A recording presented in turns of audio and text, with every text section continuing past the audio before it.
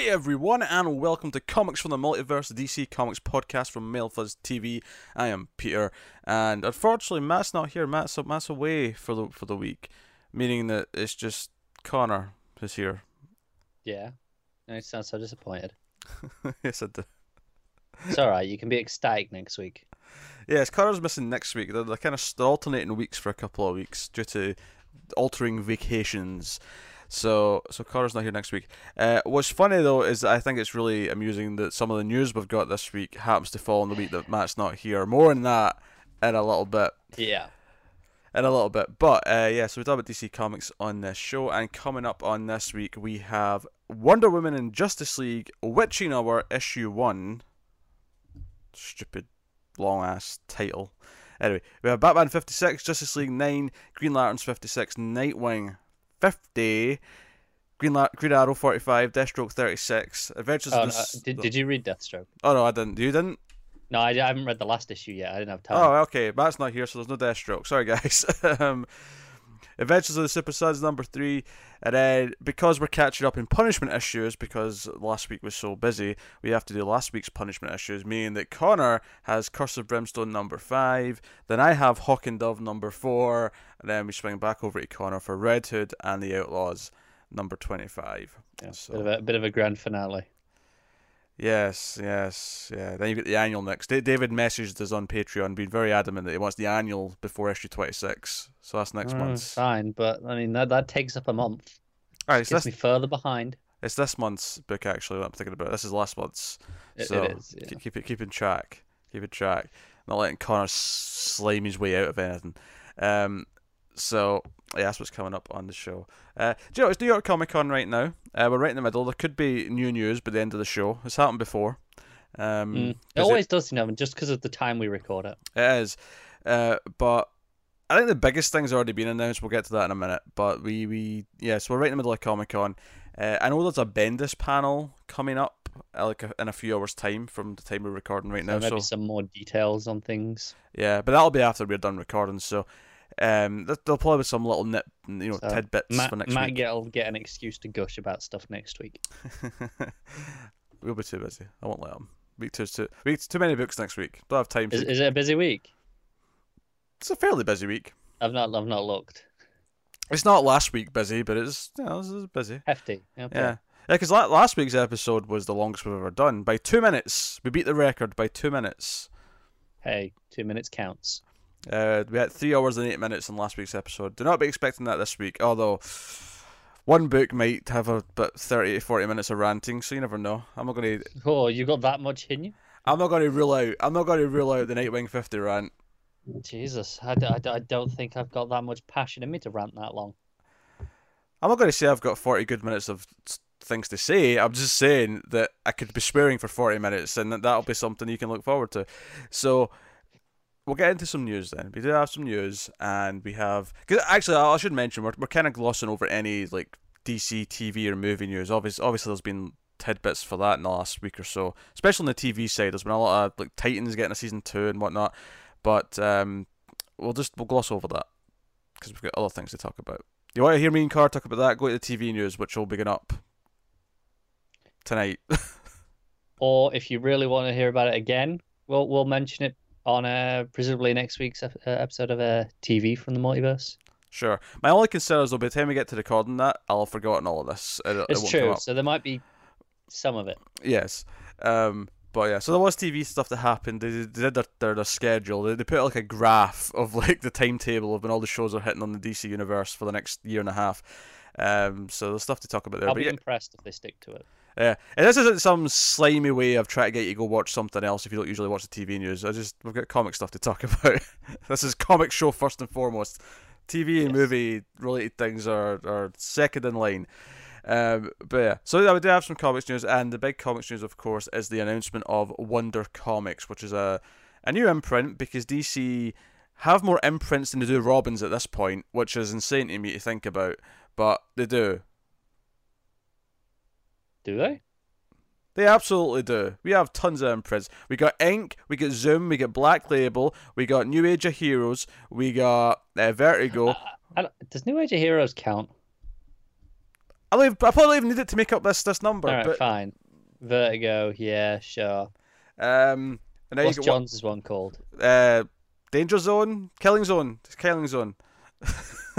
Step into the danger zone. And then you got Bendis' other one, Jinx World. Oh yeah, I've got that. Come on now. We've To be honest, when you first died, I forgot about Ink and Zoom. my points to ads. Yeah. We get imprints coming out the ass. All over the place. To be fair though, this one does kind of sound like it's just in continuity comics. It just happened to be in a little group of their own, rather than. So's the Jeff Johns one. So's the Jeff Johns one, yeah. They're both just part of the main line that are kind of grouped off for whatever reason.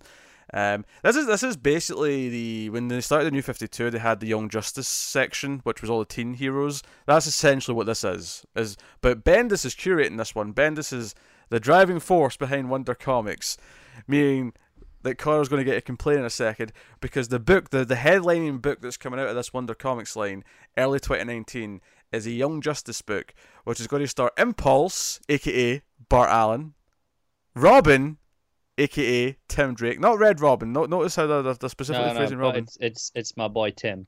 It's your boy Tim, and some other dude in a Superboy outfit. I don't even know who he is. Some weird. It's not as fun when Matt's not here. It's not. No, Connor Kent's back. He's in Young Justice. And Bendis is going to be writing this. Patrick Gleason on the art. This is a superstar lineup of talent for a new Teen Titans book, essentially. It's called Young Justice because it means the exact same damn thing, though. Right? Let's be honest. Yeah. I mean, it has more of a correlation to maybe a certain group of characters in terms of like which type of Teen Titans we're talking about, but other than that, yeah, that's essentially what it is. Yeah. So no, very pleased with this. Obviously, you're not, because Bendis is writing Connor Kent and Tim Drake. Like the one thing I have going for me is, that people are going, oh, maybe he's doing a team book. Oh, maybe it's JSA, and it's not. So I'm a little bit happy that it's not JSA. But, so it's a shame. You've dodged one bullet and been hit with another. Basically, is what you're saying. It's this is more of a grazing. Okay. I can take this one. This is just to the shoulder rather than to the chest. Okay, yeah, I'll put it another way. You dodged a shotgun blast, but you got hit with the handgun. Yeah, that's fair. Okay, so no, that's really exciting. Obviously, it was a big piece of art they put out to, not just for this book. It was like an image to represent all four of these books that we're about to mention, by Jamal Campbell, who is the artist on the next book. Very nice art. I will say I got really disappointed with one detail on this piece of art, because I was convinced that Lana Lang was on this art. This is entirely on you. This is on me. Now, this is me jumping the gun. But it looked like Lana, and I got all excited because I thought, oh, maybe Lana's like the supervisor to this Teen Titans team. Maybe Superman's put her in place or something like that. But no, we found out later that there's going to be a new character called Jenny Hex, who's the great-great-great-granddaughter of Jonah Hex, and this is who that probably is. And I'm just a little bit disappointed because I thought I was going to get Lana Lang on a regular basis again. But hey, here we are. Yeah. So it's a real nice piece of art. It's a gorgeous piece of art. Everyone looks good. Cassie, Wonder Girl's there. Yes. So she's on Young Justice. The ambush bug was confirmed at another panel today that he was going to show up in the book, if not be on the team. So cool. So you got a whole host of characters here, in the Young Justice books. So Matt will be back next week to gush about that, because he's going to.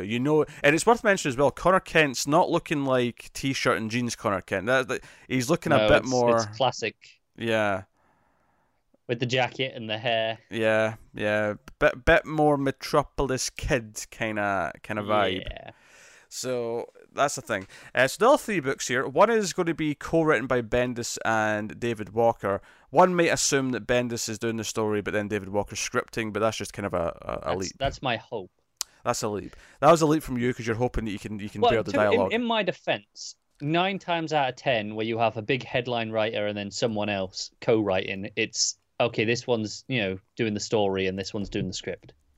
Yeah, maybe. As I said, Jamal Campbell's on this one. This is called Naomi, and this appears to be a new character, unless I'm blanking. I'm not familiar. Yeah, so I think Bendis is making a new character basically, and we're going to get a book about her, which means it's a complete blank slate. Could be great. Could be okay. Could be bad. Who knows? Yeah. I'm willing to try this one at least because it's Bendis' scripts that I have a problem with, the dialogue, not the ideas. So Wait, so you're telling me not even read Young Justice issue 1? I didn't make it 3 pages through Superman. So what's the point? The Return of Connor Kent, Tim I Drake know. back as Robin. I know, but I know I'm not going to enjoy it. I'd just be putting myself through it for no reason. Okay, all right. I have long said that team books are the worst parts of Bendis for me. I will agree that I think he's better on solo characters than team books, but I did love his X-Men, so I'm not opposed to his team books either. So. Fair enough. Also, we're getting Wonder Twins, written by Mark Russell and art by Stephen Byrne. I do like Stephen Byrne. Stephen Byrne is good. I've heard good things about Mark Russell. He's an up and coming writer. Wonder Twins is not something that I am like super. Oh, hell yeah, I want to read that. Yeah, like it's just not something I'm super into. I know that Wonder Twins have their fans for sure. It's sort of like this part of like history that I'm aware of that I'm not necessarily like that, attached to. But I mean, I'll try it. Sure. Yeah, I got no problem with them. A good team. I'm down for that. Yeah, and then the fourth book is Dial H for Hero, and that is written by Sam Humphries and drawn by Joe Quinones. If I'm pronouncing that remotely right, which I probably am not. I don't know how else you'd say it other than like. I feel like Quinones might be the pronunciation. Well, the only other way I can think of is like like quinoa, which is like with a QUI. So that's like a QUI. Yeah, and quinoa is like that. So okay, Keones. I don't know. Aye, but Dial H for Hero is one that I remember trying the New 52 version. It's all right. Of this, and I thought this is a fun premise. I didn't like that book that much, just for the team, for the writing quality or whatever. But the premise is kind of cool. Solid, yeah. So I feel like with this, you're getting your big headline book. Wonder Twins is your B book in the sense that it's the one that people know that really well. I feel like Dial H for Hero is an attempt to bring back a smaller character. More of the cult book. Yeah, and then Naomi is the new thing, the Bendis baby that he's trying. I do think it's weird that it's called Naomi and it's not like a hero name, like whatever Naomi's going to end up being. Yeah, it's kind of weird, isn't it? But I mean, maybe that's the point. Maybe she doesn't get a name like that. Maybe she. Yeah, we'll have to wait because we know very little about that book at all. Yeah, we know next to nothing. We might learn more at the Bendis panel. We did get some other details about all this stuff though. Bendis said there'll be some new characters such as Jenny Hex, which we mentioned. So I said 3 greats earlier. Oh no, it's 3 greats. Okay, I was right. The great granddaughter of Jonah Hex, and she's going to debut annoyingly in the next Walmart Batman issue, which is upsetting. Of course. Because you can't read that for a while. But here's one that I think is really interesting. We're getting a teen lantern, a teen Green Lantern who is not chosen. She hacks a power battery. Yeah, I'm not into this. I know you were kind of feeling it a bit more. Yeah, I'm into this idea. What do you not like about it? I don't know. I don't want a teen Green Lantern thing where let's hack into it. No, I don't want that. I like the whole being chosen. No, I like being chosen, but I'm okay with the idea of someone hacking into one and a bit of rebel teen who, and besides, Green Lantern is lacking representation on any of the teen teams. Like, there's never been a teen Green Lantern on any of these teams before. Yeah, I'm okay with that. Well, tough. But I've seen a lot of positivity on the Twitters about this. So what you need to do, you've already got a younger kid Green Lantern going on in the book recently. One of the I've forgotten the race. Tama Ray and Tama 2, those with the fins. Aye. I've forgotten the name of the race. Yeah, we got a kid, one of them going on. So just pull them in. Don't do this bollocks. I'm not into it. Me. I'm not even going to read the book. Me. Hang on, you don't even know which book this is happening in. This could be Naomi for all we know. Yeah, well, Naomi is in a Walmart issue, so who knows? This could be Naomi. This could be she's the one who hacks the Green Lantern. That's why it's not called Green Lantern. It did say this though. Actually, no, it's probably not Naomi because it does. They mentioned this specifically. She will connect the relic to what Grant Morrison is doing in the Green Lantern. God damn it. So that's going to tie into Morrison's Green Lantern. So So that was the Wonder Comics stuff. I do have one point of negativity because I'm fairly on board. As much as a couple of these books may end up being kind of damp squibs that I'm not into, I'm all to try them all. I'm excited for the main book. I'm excited to try the others. The one piece of negativity that I do want to kind of put out here at this point in time. Now, I just want to point out spoilers for last week's big book, Heroes in Crisis, and honestly, I think we need to have a blanket statement on that for the show going forward with events because sure, it has ramifications. Even in books this yes, week, yes, there's books just have to discuss. That's true. I just want to point it out now because I'm about to mention something specifically. So, spoilers for Heroes in Crisis and spoilers for what happened in Batman last issue as well, because this also ties into this. I am a little concerned that part of the reason why, because there's this odd thing that's happened at the same time where both Wally and Roy have died, potentially, right? Stay with me.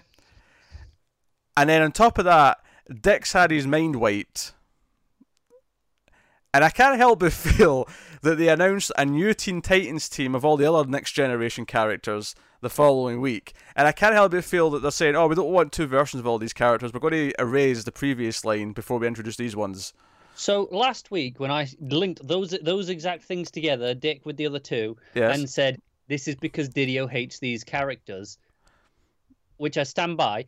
And you went, no, it's fine. None of this is really happening. No, it'll be back to normal. I'm still hoping that. I'm just saying, this is the first piece of evidence where I'm concerned that they're wiping the slate for this. I want an apology for the shit I got last week for even suggesting. Whoa. Nothing I just said is like, what? Does Didio like these three characters more? Probably.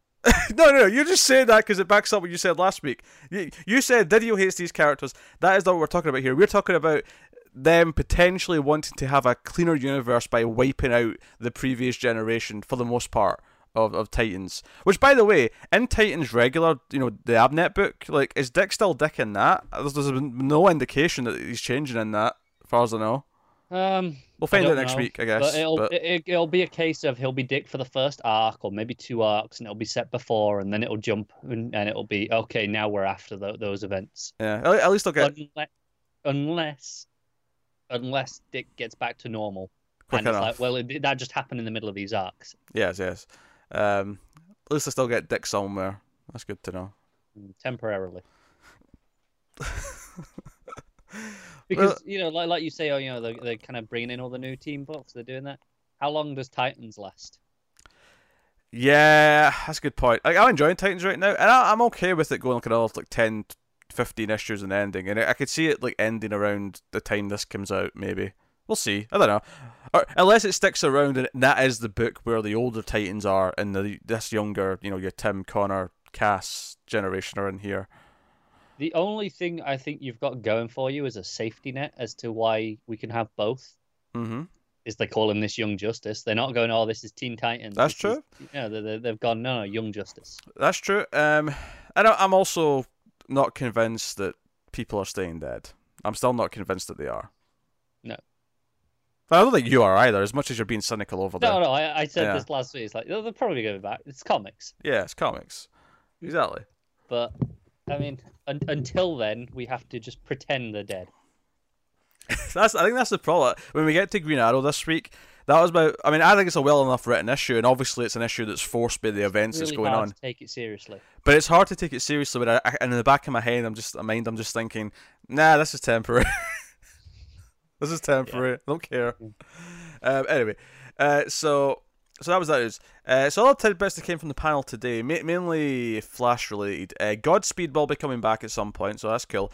Bart Allen will be in the book before going to Young Justice, so there's going to be some Bart Allen stuff in the Flash before he goes to that team book. I expected. And then the other thing I announced, and this sounds like it'll be an arc in the main book, although there's the potential it could be a separate mini, but I think it's just going to be the main book. Williamson announced Flash Year 1, which will be him and Howard Porter. And it will be looking at... It's about Barry's first year as the Flash. Williamson wants to tell the story of how Barry regained his optimism and positive outlook in the wake of tragedy, which I can see linking in with how he feels about Wally in present day. Yeah, I really hope this is a separate mini, because I hate it when we derail the story to go, let's do a year 1. I like most of 0 year stuff from Snyder's Batman. But it really feels like, where that came, it was like, okay, let's just jump back for now for we're a year. I mean, this isn't going to take a year, admittedly, This will but take 3 months at most. yeah. Well, I mean, that's assuming it's only 6 issues. Nothing said implies it'll be a long No, arc. no, but I mean, So the Flash is specific. His arcs have been kind of all over the place. To be most of fair, them have been shorter though than longer, I think. yeah, you've had a couple of like nines.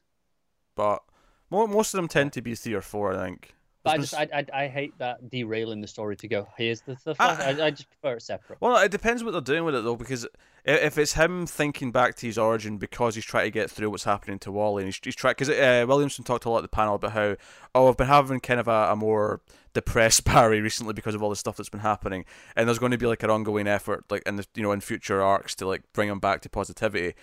And if they're using it as an actual plot device in the main book, then that's okay to me. Especially like Wally's year one and Wade's run never felt like it interrupted the flow of what was going on either. And it's not like people complained about Batman year one being in the main book. I think the problem with Zero Year is that it felt like there was no, because at least with, to me this feels like more like Warren Jokes and Riddles, where it's actually got a framing device in the present day story that's relevant to what's going on. Yeah, it depends how much of a framing device it has. If it's like, every issue we're kind of checking in with present day, yeah, I don't mind it as much. If it's, okay, no, here's just an extended chunk. But to be fair, War Jokes and Riddles didn't have that much. It had like maybe 3 key scenes where it came to present day where Bruce was telling Selina what was going on. It's like every issue, every other issue, right? Every other issue tops. It wasn't every issue. There was definitely like issues. I don't remember it well enough to say specifically. I think there was one at the end of the first issue of the arc, and then there was like 1 or 2 in the middle, and then there was one at the end. But what I'm saying is, if it's relevant to what Barry's going through in present day, and it's been used to tell that story, it's been used to drive his motivation forward, I have no problem with it being in the main book. If anything, I can see it working really well there. There's an image out. There's a couple of covers out for it as well. It's worth mentioning. There's one where he's got like a Flash T-shirt on with jeans, but he's got, now I hate Superman T-shirt and jeans. I hate that costume with a passion. But why? I just hate it. I think it looks stupid. It's really not that bad. I hate it. I hate it with a passion. But Barry's got knee pads on and elbow pads, and I do love the idea of him when he first gets his powers, like putting on knee pads and elbow pads because he's terrified of like breaking his own like arms and legs when he's running super fast. That fits for the character more for me, I think, especially since he gets his powers suddenly. He's been normal his whole life, and then boom, super speed. No, fair enough. So no, but I'm down for Flash year one. Also, how many characters have not had a year one at this point? I mean, Green Lantern did. It was called Secret Origin, but you know what? That was year one. It counts. Yeah, accept it. We've done Batman, Batgirl, Robin, yeah, Green Arrow, Green Lantern. Yeah. Superman's had Secret Origin. He's also getting a year one, so he's well covered. Allegedly. Well, we'll see if the book ever comes out, but allegedly, yes. Who are we missing? The big one. Yeah, Wonder Woman had one. Wonder Woman had one, yeah, of course. In Rebirth, if that. Not if that. You know what I mean. Anyway, so who are we missing? I mean, out of the the big 7 Justice League, we're missing Aquaman and Martian Manhunter. Yeah, they'll get one eventually. It'll happen. Everyone gets a year one at DC. Yeah. Hell, well, I just mentioned Wally had one. Wally had a year one. Oh, of course, yeah. So, Bart needs a year one. We're on to side characters now. We're doing all the legacy characters. They all need year ones. What's happening? And the other thing, of course, was that John's had a panel, and there was a lot of stuff about Stargirl and about James Robinson being on the writing team and all that. But comic book wise, he showed off some art for the 3 Jokers, some concept art. Bab's costume looking really mighty fine, might I add. What's wrong with the costume? We just changed costume. Why do we need another one already? They all have different. Batman has a different costume as well. I think it's Red Hood's got a different costume. I think they're all. There's speculation that it's set in the past, some of it, and it's not. Right. Okay. Keep in mind it's a Black Label book as well, so it's kind of away from the. I mean, it's in continuity, but I think it's away from the main. Fair enough. Line of books. But is that in Black Label and not his label? Yes, it's Black Label. Okay. Fair enough. Yeah, but he also he revealed some covers for Doomsday Clock issues. Now I actually don't have in front of me which one's which. I know two of them are the regular variant for 10, and the other two are the regular variant. I assume for 9, but could be 11. Would we not have seen 9 by now? Solicits? For Well, the it's regular ones? every other month though, so we might not have. What issue did we just We had? had 7. 7. So we have seen 8 for sure, and then that'll be out in November. So we've not had January's yet. No, No. January's in the No. next solicits. We're due them in a Couple of weeks. couple of weeks, Yeah. yeah. So here's some interesting stuff here. So we have the variants especially are interesting. There's a really great image. One of them is black and white, and it's the chess pieces on the floor. One's Manhattan, and it's like he's wiped out the entire Justice League, where all the costumes are falling to the ground as if they've all been vaporized. So That's a variant, if ever there was one. it's a really iconic cover. But the other covers, there's one where it's a Legion ring floating in space next to Mars, and there's just a little bit of blood hitting it. It's cool. So that's obviously really exciting. Matt would be here to be hyped for that. I'll bring it up next Or week. terrified. Or terrified. And then the other one, which also relates to something else, is a young character. In fact, what's the name? There's a name in the mailbox. Hold on. Making this bigger so I can see it. I saved the image into my Word doc so I could look at them as I was talking about. Coleman. Who's Coleman? Surname Coleman. I don't know. Do we know who that is? But the young boy there, someone about 12, is reading a comic book. He is reading All Star Comics, and you can see the JSA on the cover of the comic. So whether or not we're getting super meta about how the JSA exists or not is Carver Coleman is the actor who plays Nathaniel Dusk. aha, which makes sense because he'd be reading comics in the 30s and 40s. There we go. When the movie was getting, or before he became an actor. Yes. Yes. And then the movies get made. There you go. So, he's reading issue 3 of All Star Comics on the cover. So, implications there, possibly. It's exciting. Yes. Did we talk about what was on the cover of All Star Comics? Did you mention that there? Yeah, GSA on the round table. Yeah, but it had Manhattan there as well, right? Oh, it does. Yeah, you're right. It has Manhattan at the front. You're right. I haven't even noticed that. Man, his blue bald head's just there at the front. And obviously, I'm not seeing Alan Scott. That makes sense because, as we know in Doomsday Clock, Reasons, yes. but we are seeing a lot of the other notables on that cover. So, but yeah, so not a whole lot of news from New York Comic Con, at least so far. But obviously, the Wonder Comics thing is pretty big. So I mean, we got 4 new books announced. Can't really complain. There was true. no news. no, that's true. That's true. I guess I just expect a few more earth-shattering announcements or something. I don't know. That makes us all go. I'm actually. Obviously, I've not seen anything about it. I wonder how harassed they're being about Wally and Roy being dead. Like, I wonder how much. Probably not enough. Yeah, I wonder how much grief they're getting. I say I don't condone harassment. I'm just annoyed. Of course. I wonder, like, are they skirting the responses to that? Are they intentionally not answering those questions? I can't say I've seen any Yeah. responses. Because when I was reading the stuff with Williamson talking about Flash, and they were getting asked questions, he was getting asked about Wallace and plans about Wallace and stuff like that, and like I was expecting a question about Wally. I was like, is Wally dead? Did you have a say in that? How do you feel about that? And the moderators aren't allowing any of those questions. Yeah, and given that they're not even talking about it, actually just leads me to be more convinced that there's a plan and they're coming back. Because if they were really dead, they'd just be openly talking about how they feel about the fact that he's dead, right? Unless it's the company line of no.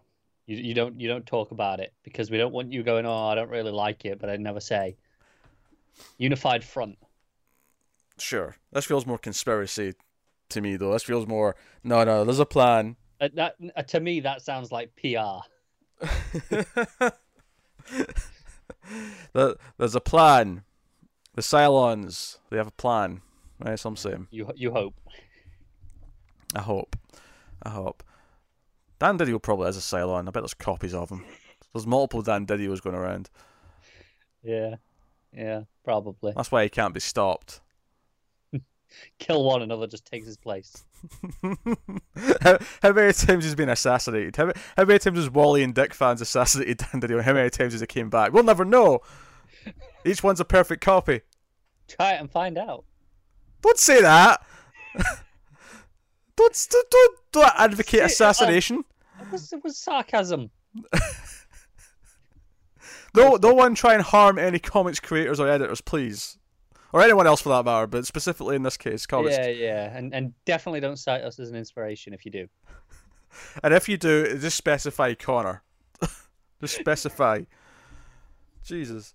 Alright, that's news. Unless you had anything I've missed. I actually put a tweet on the comics Twitter asking, at DC Comics Podcast, in case you don't follow us, you should follow us.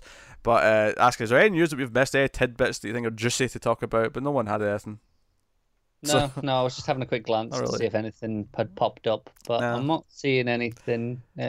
Nothing's going, oh yeah, we need to talk about that. Alright, first up on the books then this week, we will have Wonder Woman and Justice League Dark, The Witching Hour Issue 1, James Tynion IV, and Jesus Marino, of course, on the art. Yes, undeniably the stupidest named comic we read this week.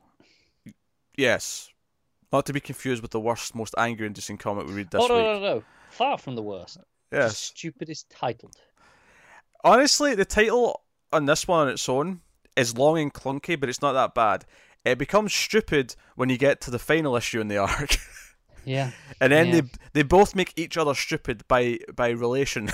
Because they do, but even so, it is kind of just stupid and long anyway. Just you'd call it just The Witching Hour #1. Yeah, exactly. There you go. Easy. Fine title. Yes, and then the last issue in the run in the arc, you just call The Witching Hour Issue 2. There we go. We've done it. We've solved your mystery, DC. You know what I'd do is I'd be a right dick and jump to issue 5 and count the 3 in the middle as 2, 3, and 4. No, don't do that. That's awful. That's evil. That might be worse than what they're doing. I know. Or at least, do you know what, like, I've seen them do it before where they're like, oh no, we'll use like Alpha and Omega, right? Like as the start and the end ones. That's more of a Marvel thing, but sure. No. But what I'm saying is, you see that and you know which is the first and which is the last immediately. Here, I'm like, okay, well, every time I got to reread this story now, I'm gonna go right. Which one's first and which one's last? Yeah. To be fair, like I only know that the other one means instantly because they've used it a few times. The first time I was like, wait, what? Alpha? Why? What's going on? Really? And Omega? Why? Like, no, I mean, I get what they mean, but like, it's just at first it was like, why is this long, clunky title? Because I was expecting more. Like, is this the last one? I don't know. Yeah, okay. I start and end though. So I mean, it makes I know, sense but I don't know. It's still clunky. I still don't think that works that well. It's better. I didn't say it was good. It's like the comics industry love to try and make it even more confusing for new readers to get into it. Like when you've been reading a long time, like we have, you get used to all this shit and you just kind of put up with it and you understand to work through the trenches. But if you're new, Jesus, you're just yeah, you're kind of screwed. I appreciate that at least like right at the start of the issue. I mean, it's at the start of everything this week. There's a checklist of all the checklist. Yeah. Being very clear, like this is part 1. Here's 2, 3, 4, and 5. So as long as you got this one, you're good. Yeah, it's kind of that thing though, where because they need these like in-depth checklists to make sure everyone knows what to get. I'm like, well, that's already just showing everyone that you're not doing this in the most neat, coherent way possible. It is. It'll be. It's one of those things that it'll be fine once this is a nice, neat, collected trade. Of course. Here you go. Here's the Witching Hour trade. Yes. No, it won't be that though. It'll be Wonder Woman and Justice League Dark, Witching Hour trade. No, actually, What? in theory, it'll just be the Justice League Dark trade because there's only 3 issues before this.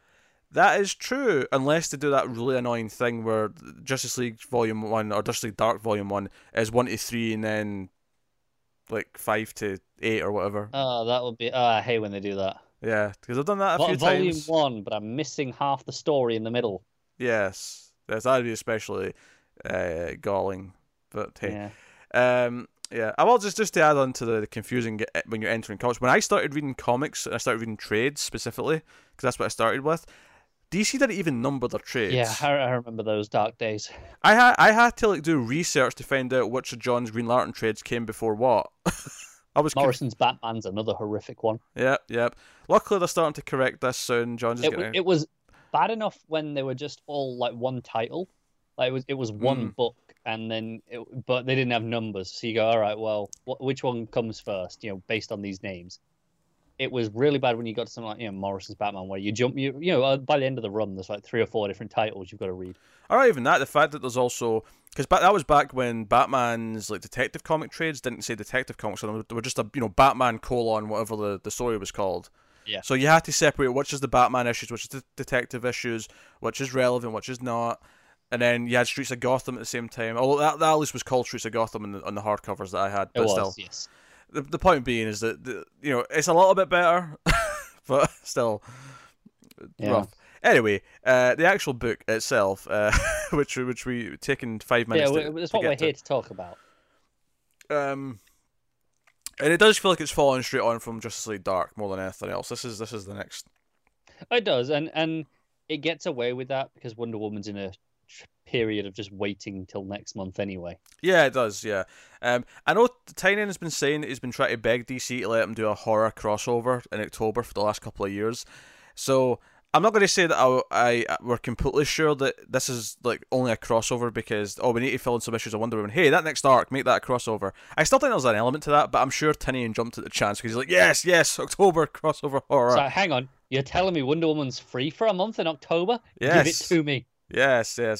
So this is the first part of this 5-part story, and Wonder Woman, of course, we get more of the backstory, the history of her and Themyscira, where she was branded essentially, magically branded by the Hecate witches, and Hippolyta kind of quickly realizes this. She, like Diana, kind of accepts the fake excuse to let her sleep easy, and no, I believe my daughter. You three are full of shit. What did you do? So it's just some backstory to set that they've been doing this, and it's not just Wonder Woman, of course, but this is what we're seeing. And Diana goes to the League to try and explain to them, right? Magic's kind of on the fritz.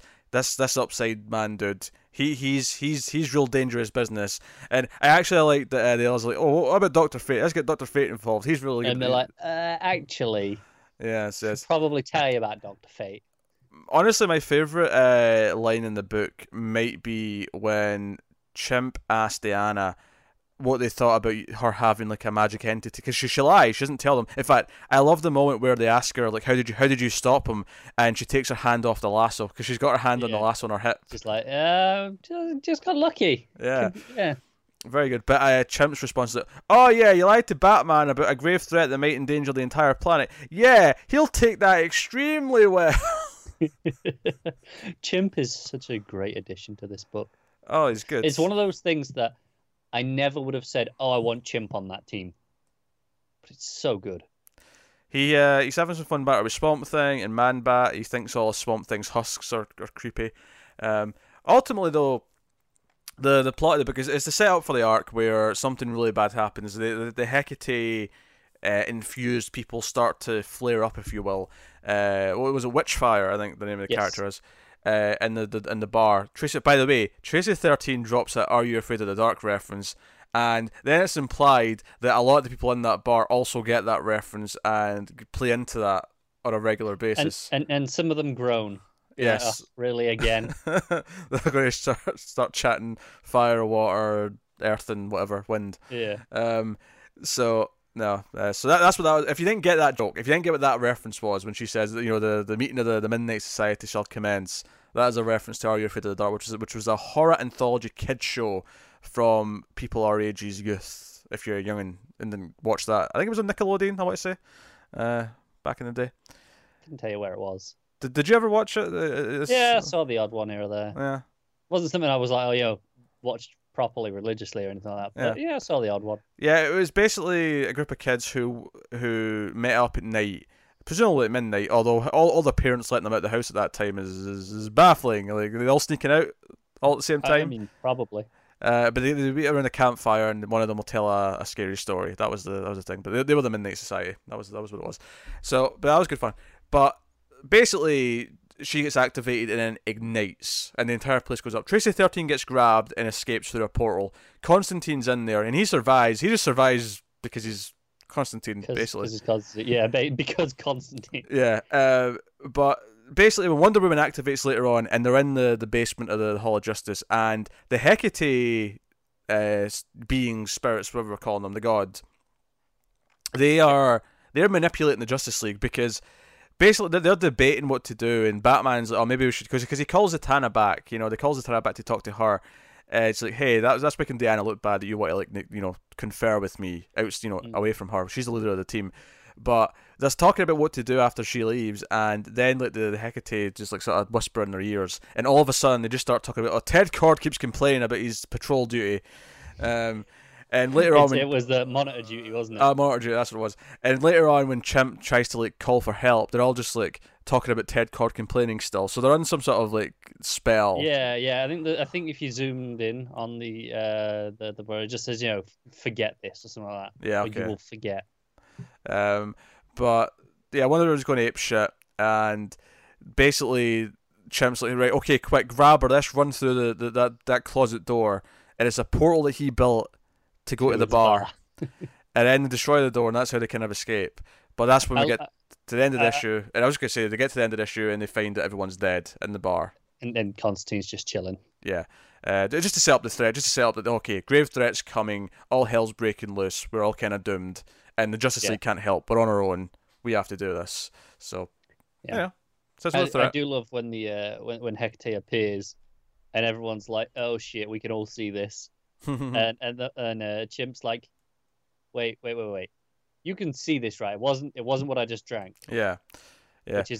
Which I laughed at the label, the knockoff. It was knockoff Jim Beam. I call it Bim Jeem or something. Which I like that he only gets that bottle though because they want to shut him up because he's complaining. It's like, here, drink this. Kind of like, here, have a drink. Yep. And that's basically the issue. It's pretty straightforward, but it's kind of there to set up the threat. So we get this big dark opening, but there's a lot of fun little jokes, a lot of fun little references. It was a really light and breezy read. It sidelines the Justice League so that it's like, okay, this is why it has to focus on these characters, why they can't get any help, and yeah, I mean, it feels like the next issue of Justice League Dark. Let's be honest, that's what it feels like. It does, and I hope everyone who's reading Justice League Dark picks this up. And it's why I really hope this is just included in the trade. Yeah. I would think most people who do read Justice League Dark will pick this up. It feels, and I suppose the argument for doing it this way is that people who didn't try issue 1 and 2 but try this because it's the next big crossover, read this and go, oh, I quite like this. Maybe I should go back and read the first 3 issues. Yeah, catch up because there's only 3 issues out. Yeah, I mean it's not that weird. And also the advantage of it rushes it out in a month rather than taking longer. Yeah, you don't get that you don't have that same chance to become forgetful and grow apathetic, where you get the constant flux, and then hopefully after the whole arc, after the month, you feel invested enough that I want to stick around now. I'm attached now. And it's also nice just to go, hey, weekly horror event for October, right? That is also nice. And then we have weekly water and gods event in November. Yeah. That's where you go. Just to go back to this a little bit, we haven't talked much about the art. I really like it, especially the first couple of pages. Diana running through the jungle, I think is gorgeous. Yeah, the variant cover is also pretty nifty. I just went past that, which is why I mentioned it. Yeah. No, the art's very good. Marino's a solid artist. Because obviously one of the downsides to doing the crossovers is that we can't just have Alvaro Martinez on every issue. He's doing the dark issue. Marino, I think, is doing both the start and the end, and then Wonder Woman's going to be another artist. I can't remember off the top of my head, but so it's going to be symmetrical if nothing else. Yeah, we'll go through it that way. I do like Marino's art. I do think all the flashback stuff for the opening on Themyscira is stronger than the regular stuff, because obviously he's doing a slightly different style to accommodate that it's a flashback. Here's a really odd thing that I'm going to say. I think he's Justice League a little bit weak, but except Wonder Woman. I think Wonder Woman looks great at all times, but Superman and Batman and co look a little bit. I agree with on Batman. I quite like his Superman in the close-ups. It's Superman in the wide shots feels sure. good. Actually, was it this book? I had a weird critique to make. I just want to see if it was this book or not. It is. Right, so see the panel where she's showing them the Upside Down Man, and it's like in the middle, and they're all like around, right? Yeah. See, when I first looked at that page, I thought Flash's head was Wonder Woman's boob. Okay, I can see it now that he just happens to be sat in front of her. Yeah, and because of the round red, and then the gold part of the top of her outfit goes round it. It looks perfectly above it. Yeah. Yeah, it looked like part of her outfit, his head, and I thought that's a really weird, distracting look. And it's like, just move his head back a little bit so it doesn't look that way. But it's... Do you know what I'd have done? Honestly, I'd say, hey, colorist, just give it a slightly different shade of red. Sure, yeah, do that. Just to differentiate it. Yeah, but it made me laugh, and I was like, that's what. I never crossed my mind, but now you point it out, I can't not see it. So that's the thing. But what I really like the art with all of the Justice League Dark characters. As bizarre as this sounds, I feel like, I don't know if he gave more time to the main cast, but like Man-Bat looks great, Chimp looks great, Wonder Woman looks great, Swamp Thing. Yeah, but all the side characters, because even when we go to the bar, it's not even just Justice League. If we go to the bar, like, I mean, Tracy 13 and Co look okay, but they don't look as good. It feels like there was time spent on some of the other characters a bit more. More details. Do you know what I'd say? Especially for the side characters in the bar, it doesn't accommodate as much for the core league. Just spend time practicing during the dark characters because it's their book. Maybe. That's possible. I'm also wondering if it's just a case of, well, Swamp Thing, Chimp, and Man-Bat have all got either fur hair or, in Swamp Thing's case, vines. That he spent so much time doing details on them that they come out feeling a lot more polished, like a lot more thought went into them. I don't know. No, it's true. Like that page that we turn and it's all the Swamp Thing husks. Yeah, it's fantastic. Yeah, it's kind of like in a video game where your protagonist character model has so much time spent on because it's the one you're staring at the whole time. But some of the NPCs you run past are a bit more simple, a bit more basic. I was getting that vibe from this, bizarrely. And I don't think I've ever felt that way in a comic quite to this extent before, where our main team, our main like 5 or 6 characters look great, and then the rest look good, but not as good. Yeah, they don't. None of them look bad. No one like I'm going, oh, that's rough art. I never had that feeling.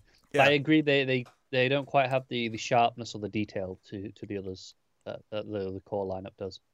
Yeah. But no, this is a solid entry issue into the arc, into the crossover, and I'm looking forward. And it's nice that we get to just do this next week. So obviously I'll be speaking to Matt about it next week, and then after that, hopefully all 3 of us will be on the rest of the issues. But no, it's good. So we should rate it. We should rate Witching Hour issue 1, which from henceforth is what I'm going to call it. So. Yes. What are you giving it? I'm giving it a 7.5. It's really solid, enjoyable, sets it up, but it's not like amazing. Okay. It's funny. I was expecting you to rate it higher than me. I was going with an 8. Yeah, I mean, I think this is it's the most straightforward of all of the, including counting this as kind of a proxy issue 4 of Justice League Dark. It's the most straightforward. It's the most just. Here's some, setup stuff. It's still pretty good. All the characters are well written. Yeah, no. So it's more Justice League Dark, which will take us on to Batman 56. Tom King writing, Tony S. Daniel on the art.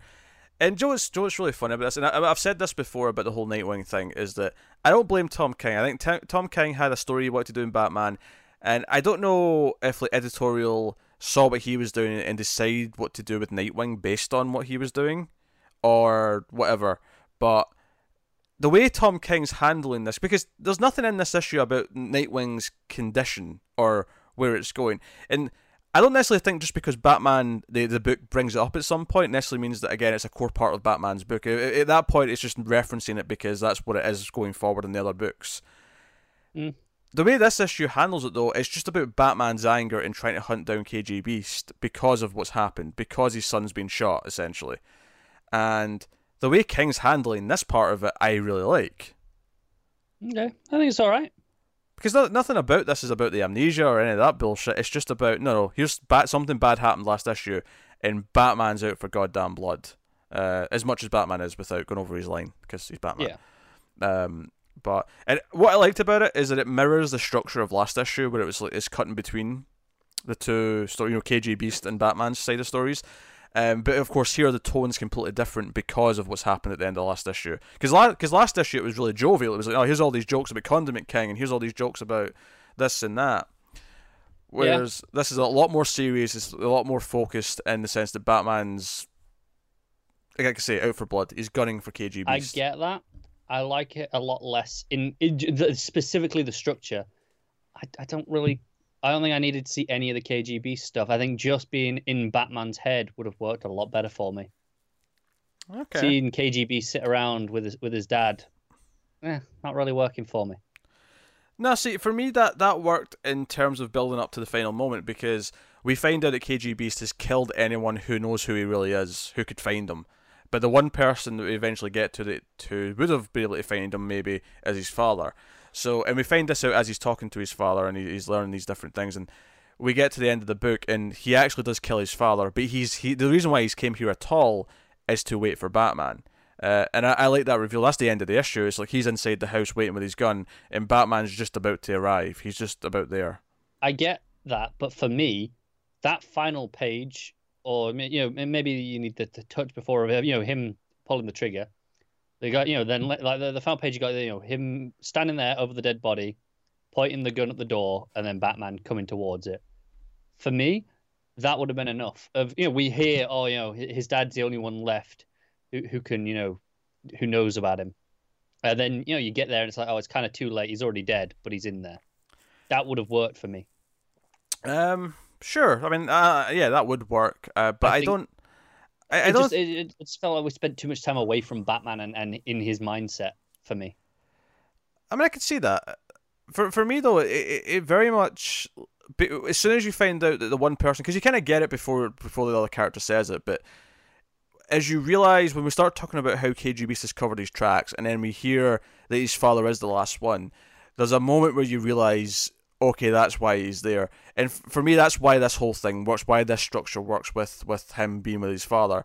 It gives us a little bit of insight into KG Beast as a character, but for more so, it's the playing with the structure and how it reveals why he's there the whole time, and why he's on the run from Batman, but he's not scared of Batman. He's predicting his move. And it does a neat job of showing how Batman's determined, and part of that, of course, is the fact that he's going through the snowy weather to get to the house when, he's lost 3 bat planes trying to get there, as Alfred points out. Yeah.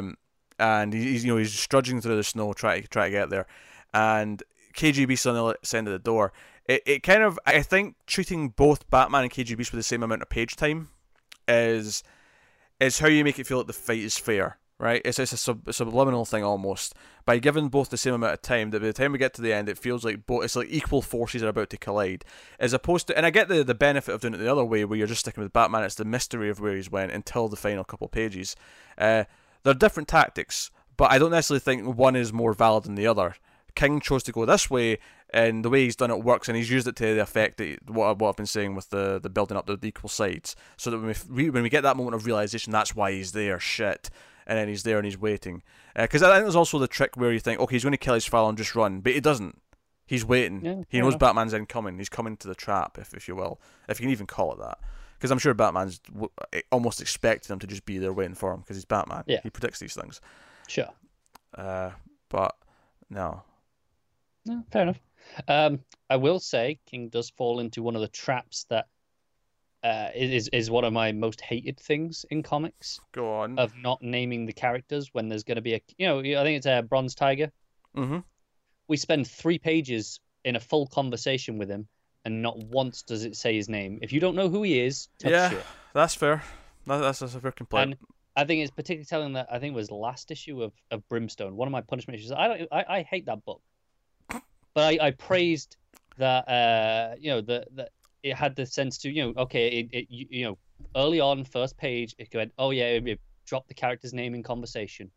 And it was like the one, proper praise I had to it, because it's something that I expect in a good book. And this here, I don't know, it's something I do really hate when you do it, because it's fine for us. We go, sure, it's Bronze Tiger. But if this book, not even this issue, if this book of Batman is one of the first, you're one of the only comics you read, what are the odds that you know who he is? No, it's a fair complaint. Yeah. It's not like I mean, it's not a big deal in the grand end of the issue, but no, it's something that I also complain about when it pops up. I don't like It it is, either. and it's something that I can excuse if it's not an important thing. But like I say, he's there for 3 pages. It's a big conversation in terms of Batman getting the information. It felt like a glaring omission to me, and it was something I wanted to mention. It's different with the KGB stuff though, because the entire point of that is that slowly over the course of the book you're slowly learning who this is, and like realize if you don't realize it right away, because I think there's maybe an assumption maybe that you probably just assume it's him at the start, but over the course of the issue there's the slow realization of who it is, because that's kind of the point. But Actually, I'm flicking through it. It tells you in the second part where he pops up. So the does first time, the first time you just have him banging at the door, and the father, and he calls him by his name, right? But Yeah. not the Beast. So if you don't know who he is, fair enough. The second page it pops up, the middle panel it says, "Oh, we called you the Beast." Yeah, but that's what I'm saying is that first time that first page, the first introduction to him, he doesn't mention outright who he is, unless you know his real name. Which, let's be honest, most of us don't. Most of us don't remember KGB's real name. It's that element of mystery before we're going to reveal who it is. The problem that we're talking about though with some comics is that they never tell you who any of the characters are, especially the side characters, the small characters that go like Bronze Tiger here, where they go for information. And they never mention it. And if it is a character you've not encountered before, or sometimes just in case you've not seen them in a long time, and maybe they don't have a distinguishing outfit or something like that, like there's just not something that makes it really obvious who they are. Yeah. It can be an issue. And this thing, like you say, that first page, it doesn't introduce you immediately to KGB. That's fine when it's a recurring thread over the book and it's building a mystery. I'm completely okay with that. It's this one with Bronze Tiger where he's there for 3 pages. He never shows up again in the book. That's it, and it never once tells you who he is. Yeah, that's kind of irritating. It's irritating. It's one of those things though where I wouldn't necessarily downgrade the book as a whole for it though. It's one of those things that I think is annoying that I think all writers should do. Yeah. But it ultimately doesn't affect the actual enjoyment of the story. That's fair. It just took me out of it when I noticed. Especially it felt particularly jarring given that he went out of his way to do it with the next guy, Kanto. From the New God stuff. Yeah. Which I would never have known his name. I recognize him, but I couldn't have told you his name. So he went out of his way to say it. Yeah. I guess he figures that less people will know who that is versus Bronze Tiger. Right, and that's what annoys me is there's an inherent level of you should know this already, and I don't like that. I do know it, that's fine, but it feels insulting for the people who don't. It feels like they're missing out. And it feels like you're kind of gating them out. Yeah, I'm not as upset by this by you, but yeah, that's fair. I agree in the general complaint because I generally believe that they should always mention, even in just a narration box, who's who. Yeah, if you just want to pop up in a box and say this person, fine. But you went on a rant there for about 5 minutes. I did, because I don't know if I've mentioned it on the show that much. And I've not had a big example of this is a prime point of a writer not doing it, because mostly people have been pretty good at doing it over the last couple of years. No, that issue was really good though. I thought, like I say, it mirrored. It feels like it's part of the same arc as last issue, even though the tone's completely different because it uses the same structure. And I appreciated the symmetry with that. And I don't know if we get a third issue like that, or if it's just like a fight issue next time, or whatever. But where King's side of the whole Nightwing being shot story goes, because obviously we know. We'll get to Nightwing in a bit, but like, what is the purpose overall in Batman going forward, in the point going forward? I'm curious to see what that is. It's a gorgeous issue though, especially the stuff at the end in the snow. Oh yeah, it's beautiful. One of my favorite touches of the book is, again, it's actually a really small thing. It's in the lettering and the art. It's as Alfred the signal's breaking up, instead of just doing like a static thing or anything, and we just lose it or it fades out. It actually just has the boxes covered by snowdrops, as they're coming down. They just cover some of the word, and it makes it hard to read. And it's that impression of it's not coming through properly. It's a great little trick I've never seen done before. No, that's good. I mean, I'd probably say I like the last issue more as well because it warmed my heart just a bit more. But I saw that this one was very impressively done. I think a lot of people don't like King, and I think the thing with King is that he's someone who is very into the craft of telling stories in interesting ways and exploring characters in interesting ways, and that doesn't necessarily always jive with how a superhero comic is expected to be told, or how you would typically do a Batman story or whatever. I wouldn't even go as far as that. I say he's like I say, he's very into the craft and the experimentation. Mm-hmm. I don't think that always works. It's not just about it's how a Batman story should be. I think it's sometimes he puts the craft ahead of the story. Sure. Oh, for me in this case, this is an example where I don't think that's the. No, that's fair enough. That's the although I've liked his run more than a lot of people, so I mean I don't think he's crossed that line that much.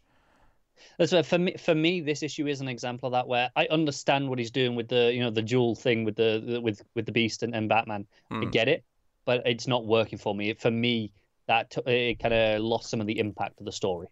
But it's not bad. I'm not saying that. Where's Matt? He split the tie. God damn it. So yeah. So no, it's very good. I suppose we'll rate the book. We'll see where it's going next time. What are you giving it? I'll give it a 6.5. Straight 8 for me. Straight 8. Which will take us on to Justice League number 9. Scott Snyder writing, Jorge Jimenez on the art. This was a bit of a downbeat issue in between the action. We get to see a bit more of the Hall of Justice and the cafeteria specifically. Sorry, I was flicking through it and I landed on the variant cover. Oh, Jesus, Jim Lee. What are you playing at? Barry's muscles are off the scale. I think he's on the strength force. he's Jim Lee's a busy man. He's got a company to run. It stands out because he's done some phenomenal variants lately. His one for the Sandman universe, some earlier these Justice League covers that he did were really great. Oh boy, that Flash is kind of ugly, and by kind I mean very. Talk about the issue now. Thank you.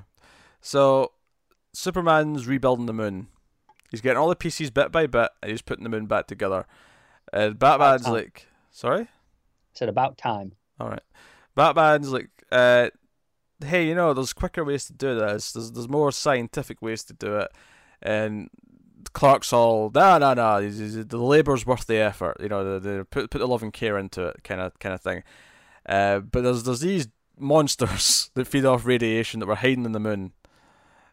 Solar radiation. There you go. Yeah, solar radiation. And they're coming for Superman, and Batman's like, hey, Batman's being patched up. He's in the operating table right now, being lasered back shut. Alfred's there with Mr. Terrific doing their high tech surgery, and he's just got his VR visor on. Yeah, he's talking to Superman, and the whole thing's a very kind of sweet issue where, by the end of it, because basically after this conversation, we go around other pairs of League members who are in various places in the hall. Like the one we go to that were mentioned was as Barry and John are getting food, and John's lamenting because Ferdinand's there. Ferdinand's the chef in the Hall of Justice. Because apparently he can whip up anything. Yeah, but John's like, it's still not the same. He's making this triple-decker burger from Detroit. So Barry speeds off as he does to go and get it in a second. But we go to them, and they're going through stuff talking about Forces and him being unsure of himself. We get Martian Manhunter with Hawk Girl, kind of having a confrontation. Hawk Girl concerned that he knew there was a connection to the totality before he sent her in, and so on. And he's like, come to Thanagar Prime, we'll get answers together, and so on. Wonder Woman and Aquaman are bonding, talking about their part was probably my favorite out of these sections, because they were talking about all of their rooms basically in the Hall of Justice, and Aquaman's actually got a sunken ship in water that he lives in. And he gets to Batman's, and he's literally just got blast doors with security cameras pointing at it saying "keep out." Yeah. Which is really funny to me. Barry's got a lab. Clark's just got an office. Yeah, very homely. John's got a mobile soldier bunker. Yeah, it was a fun little slice of life. Like, here's how they're all living in this place, and I love that Diana points out that Barry doesn't need to live here. He can get back home in seconds. He doesn't have to have a place to stay. Yeah. But so he's just got a lab with cosmic treadmills and whatnot, multiple treadmills. But I love all this. But basically, what the issue is that they have all their moments, sort of talking about where things might be going, setting up future plots and character dynamics. Especially, of course, Aquaman and Wonder Woman, because their plot's coming up next. And at the end of each scene, Batman, hey, everyone, come in. You need to come and help. We've got a situation because there's not the Queen. What was the bigger? The Mega. The Mega, yeah, the Mega Beast, the Mummy Beast, is coming for Clark, and because it feeds in solar radiation, it actually could hurt Clark. So Batman's like suiting up. He's got like this tank suit I've got. It's like a walking bat cave. It'll keep me alive whilst I help fight, because he's Batman. Yeah, it's like it'll do. It's ridiculous. It's so ridiculous, but it's so Batman. It's great.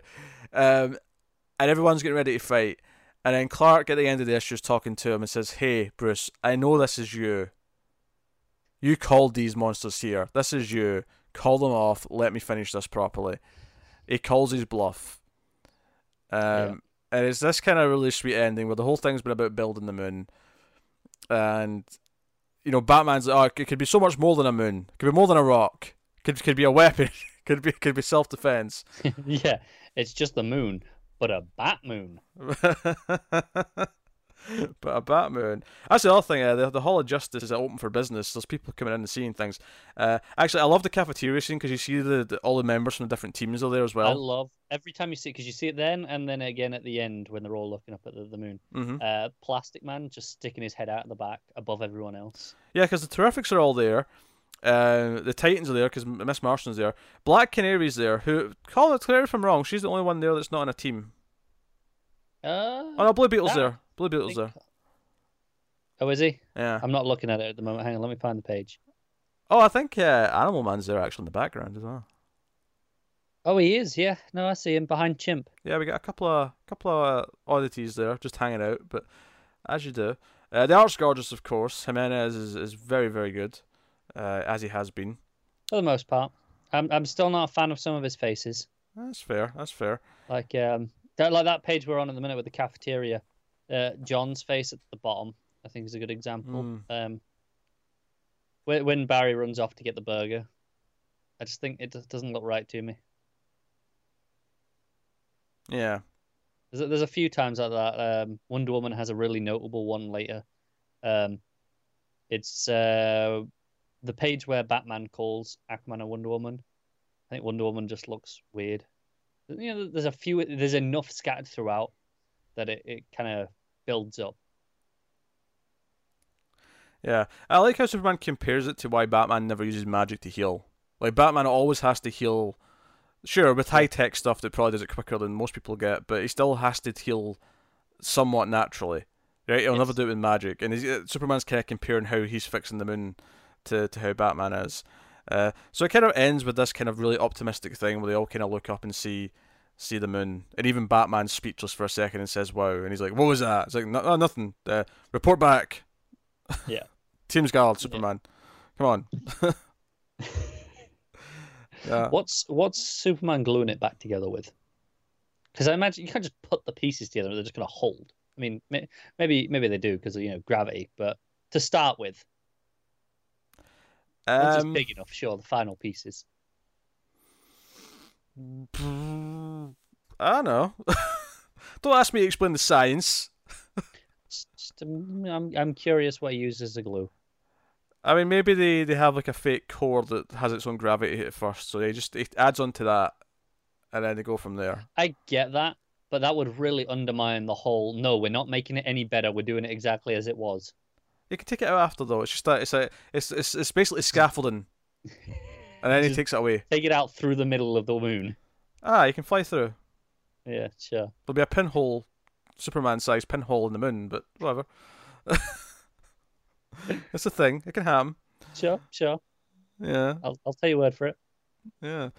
But the idea that Batman was actually like controlling these beasts and he was trying to like get Superman to stop doing this through these means really cracked me up. Yeah, I mean, I like that concept, but I'm like, why is he doing it? Why is he going that far to be like, hey, Superman, make it better? Like, I don't know. Kind of feels a bit much. Well, I don't think it's that much because there's never any threat. Like, he's claiming there's a threat, but Superman like calls his bluff and knows there's no threat. Right. But I don't get why he cares that much. As no, I'm gonna summon these monsters to make him stop. Feels a little bit petty. He wants to build a supermoon. Like Batman's motivations are kind of left murky. The motivations we get to are more why Superman's insistent we just have the regular moon back. And No, they are, and I like all that stuff. Yeah. But like I say, other than he wants a Batmoon. Look, just look at it this way. The motivations itself don't really matter that much. The point is that Batman's a character who is always just trying to plan and think ahead, and even if it means sacrificing some of the natural beauty of something, right? And basically the Superman's point here that he proves by the end is that putting the moon back together and just having it be there again is symbolic and beautiful in its own right. This is the bat signal for the Earth to say, hey, we've got this. Because we put the moon back. I get all that stuff. And I like all that stuff. Just left me thinking. I would say it doesn't matter. The point was made. Okay. All right. I'll accept it. So sometimes the dramatic point at the end justifies some of the shakier means to get it to work. So what you're saying is the end justifies the means. And storytelling sometimes, not always. I'm gonna remember that. There's balances to this. There's balances. There's no blanket rule that always works. Okay. All right, just make that clear. That was a delightful issue of Justice League. I loved the downtime. One of the things that I hated about the last Justice League book is there was never downtime with them just being this oddball family of characters trying to get on with each other. And I am always down for some breather issues in between the big arcs. And we're about to go into another big arc, of course, so I'm glad they did this. I'm glad we got this issue. Yeah, we're going into the Drowned Earth crossover. Yeah, we're getting the road to Drowned Earth for the rest of this month, and then on week 5 we get the first. Week 5, okay. Yeah, the week 5's got the first one shot. Oh, okay, cool. Yeah, it's not as neatly spread out as the Witching Hour is because there's like a week off, and then there's like 2 issues in the same week because of the way the schedule of the books work out. That's a shame. It's annoying, yeah, but hey. What have you? Assuming I'm remembering that right. If people correct me, then fair enough. But I feel like I remember seeing that. We'll find out when we get there. Yeah, I feel like I remember seeing that when it was all solicited. But yeah, no, I thought it was really delightful. I liked having these kinds of issues. Seeing the living quarters was a blast. And having the teammates bond, and it was different combinations as well. Obviously, Wonder Woman and Aquaman have had a couple of moments before now because they've been kind of tied together with Cheetah and Black Manta. But seeing John and Barry have a little moment, having Kendra and Jean have a bit of a moment. It's good. Yeah. Good. It was nice. So, what are you giving it? It's a solid 7 from me. You're such a tough customer. No, I'm going with a 8.5. This is ranking up there. Maybe I was just having a bad week. Maybe you were. I don't know. Everything's been 7s and 6s so far. 7.5. That's a 7. 0.5.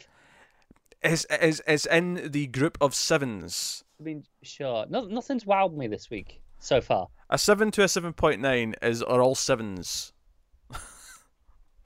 Alright, fine. Kind of like how 1980 to 1989 are all 8s. Same rules apply. Sure. So, anyway, moving on to Green Lantern's number 56. Dan Jurgens writing, Mike Perkins on the art. Which I'm glad again because I like his art. This arc, I've liked his art the most. Cover aside, assuming that he did the cover, which I don't actually know if he did, so I'm not.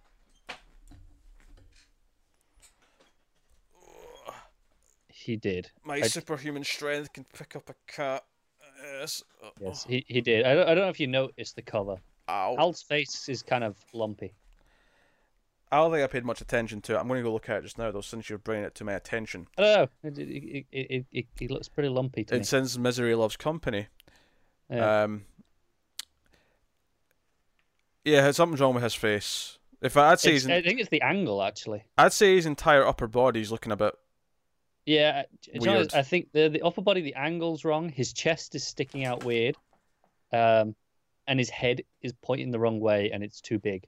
Mm-hmm. In fact, it goes for more than one of them. Look at John behind him, just above his arm. Yeah, I don't know what's going on there. Yeah, that's an ugly cover. So the cover. The art interiors though I love. Baz in the snow Yeah, I early actually on. do as well. Yeah. Which is why it sticks out as really bad. Which is why I'm probably going to assume it wasn't him. It was. I just checked. It's yeah. Well, it's got a very different colorist, if nothing else. I'll say that much. Same colorists, both hi-fi. That can't be the same color. It looks completely different. Nope, same colorist. I mean, you say that. The colorist on Batman this issue was Moray, who did the cover, the colors for Heroes in Crisis last week. A completely different style of colors, but same colorist. Well, what the hell are they playing out with that cover then? You get all the same people involved. Yeah, I know. It looks hideous, doesn't it? Madness. It's a rush job. The deadline. I think it is a rush job. Yeah, they were like, "Oh shit, we were due a cover for the solicits tomorrow. Quick!" Deadlines, man, they ain't pretty. So obviously we've had some problems with a few issues in this art. I liked the start of it, and then it went downhill in the middle. And the Cyborg Superman was a fun reveal, but then him monologuing his plans for the last two issues have been pretty rough. This issue I think fared better because it was mostly just the action. I specifically enjoyed. He has all the lanterns captive, but Baz is still running around rogue, and he goes and gets John out of the med bay, and they kind of come in storming with guns because they know they can't use their rings.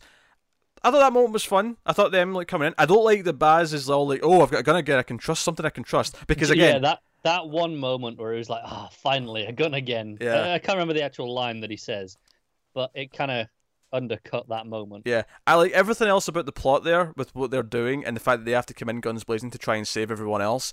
I don't like Baz's line because again it undermines that character development, which we all like. We all liked that development that he gave up the gun. And him going back to needing a gun after that development could be a great beat. Like he hasn't got a choice. It's like, well, I've got to use a gun. Yeah. But the fact that he relishes in it's like, oh, it feels good to have a weapon in my hands again. That's my problem. Like, let's say, okay, we can't use our rings. Okay, there's some guns here. Like, give me a panel where he hesitates, where he's like, where he knows this is a big deal that he's picking one up again. Like, make a moment out of it, and then don't have him like go, oh, it's gay, I get to shoot guns again, yippee-ki-yay. Pretty much. Which is basically how he reacts, and that bugged me. But hey, so the issue basically Henshaw is all like, "Hey, Hal, remember when on Newt Coast City? Oh, those were good times, weren't they? Those were good times." Yeah, I see they're rebuilding. Maybe I should go back. Well, that's the ending. He goes back to Coast City. He's going to destroy Coast City again. I kind of hope he goes through with it and it happens, just to have that again and to play on that as so going into the Hal book with Morrison. Sure, yeah. I mean, I could see something from that. I don't think he's going to, but I know he's going to stop him. But I mean, so the Lanterns fight everyone, and then they realize he's going to Coast City. I don't necessarily realize yet, but he's there. That's where we go. No, Hal's like he's going to Earth. Okay, sure, yeah, he gets it. So actually, just to go back to the gun thing, not to harp on this too much, but just thinking about it, I think there's a lot of potential there that was been wasted because the other character there, John, he is a soldier. So when I see him with a rifle, it's like, no, this is like, what he was trained in. He understands this, but he respects what he's doing. He respects. Was a Marine. He's like, no, sometimes, because he's never been, I'm going to put down the gun and use the ring. But he's never been afraid to use a gun. But he doesn't relish in it. Like, he respects the weapon of destruction he's got in his hands. He treats it seriously. Even in this here, he's just, Baz is going on about, oh yeah, how good is it to using guns? And John's like, don't let up. Just, keep shooting at them. Yeah, he's like, focus, soldier. Damn it. Pretty much. Like Baz comes off as the hotshot soldier in the squad who everyone's worried is going to get them killed because he's too egotistical. Yeah, he's too excited to be there. Yeah, which gets people killed. So I feel like it's this like that's my big critique with this issue. For the most part, it's not like otherwise it's like a fantastic issue. I think the art's really good. I think the action's pretty fun. Nothing exceptional, but it's solid though, isn't it? Yeah, like it's fun as an action issue, which makes it better than the last couple for sure. And I do really like Henshaw taunting Hal. I do as well, and I like the ending. I like this is actually kind of a personal threat. He's coming to Earth to kill Coast City again. It's like, screw you, Hal. Do you know what? I would love nothing more for him to go through with it, just so we can say that Hank Henshaw nuked Coast City twice. He nuked Coast City again. How many people nuke the same city twice? I don't think any do. Oh, I'm just saying there's potential in that, but I will say I like this issue more. I think the next one's the last one. Hopefully, it goes out in another strong issue, so we can at least say that the majority of the arc has been better than bad. Yeah, it's been a very inconsistent arc though, Yes. even no matter how it ends. Yeah, but I mean, at least if it starts and ends strong, because I'd say it had a good couple of strong issues to begin with, and if it gets a final good issue, it has a couple of strong issues to end with, and I can overall be happy enough with my time with it. But because it really is just that Baz thing that will be the lasting impact that I don't like. yeah, yeah, so I do hope there's a moment in the last issue where he puts down the gun again. Yeah, he makes a choice. Yeah, that'd be nice. It'd feel maybe forced, or not forced, but rushed, given how rushed the whole thing's been in general. But I'd rather they tie it off in a bow at this point than try and drag it out than any other way. Exactly. So yeah, okay, what are you giving Green Lanterns? It's another 7. Sorry. No, but I agree with this one. I think this is Okay. yeah, this is a 7. Oh, actually, no, I'll go with 6.5. I think 7's actually just a little bit too.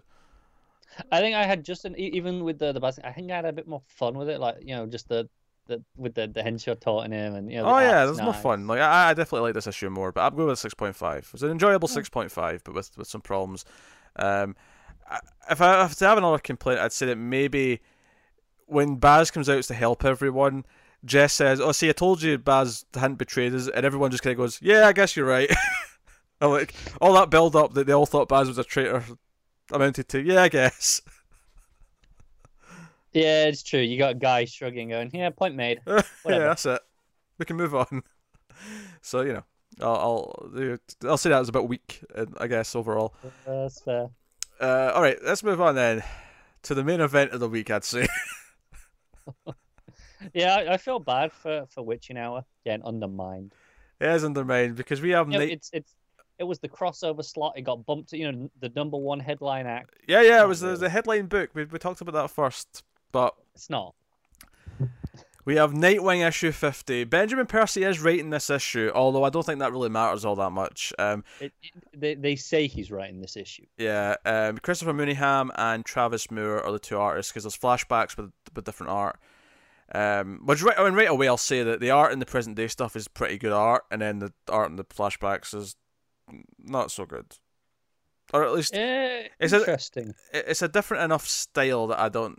It feels out of place compared to the other art. That's fair. I feel like there was more artists, but I'm gonna have to go check the credits page because it felt like more to me. Well, the reason why I said the art in the present day stuff was good is because I really liked the stuff with Babs, specifically in the Batcave with her new outfit. I thought it looked really good. Like the final 2 pages with them together. Yeah, with her and Batman. Yeah. Yeah. That stuff looked really good. There's a third artist. There you go. Klaus Janson. Oh, is that him? Is that the good one?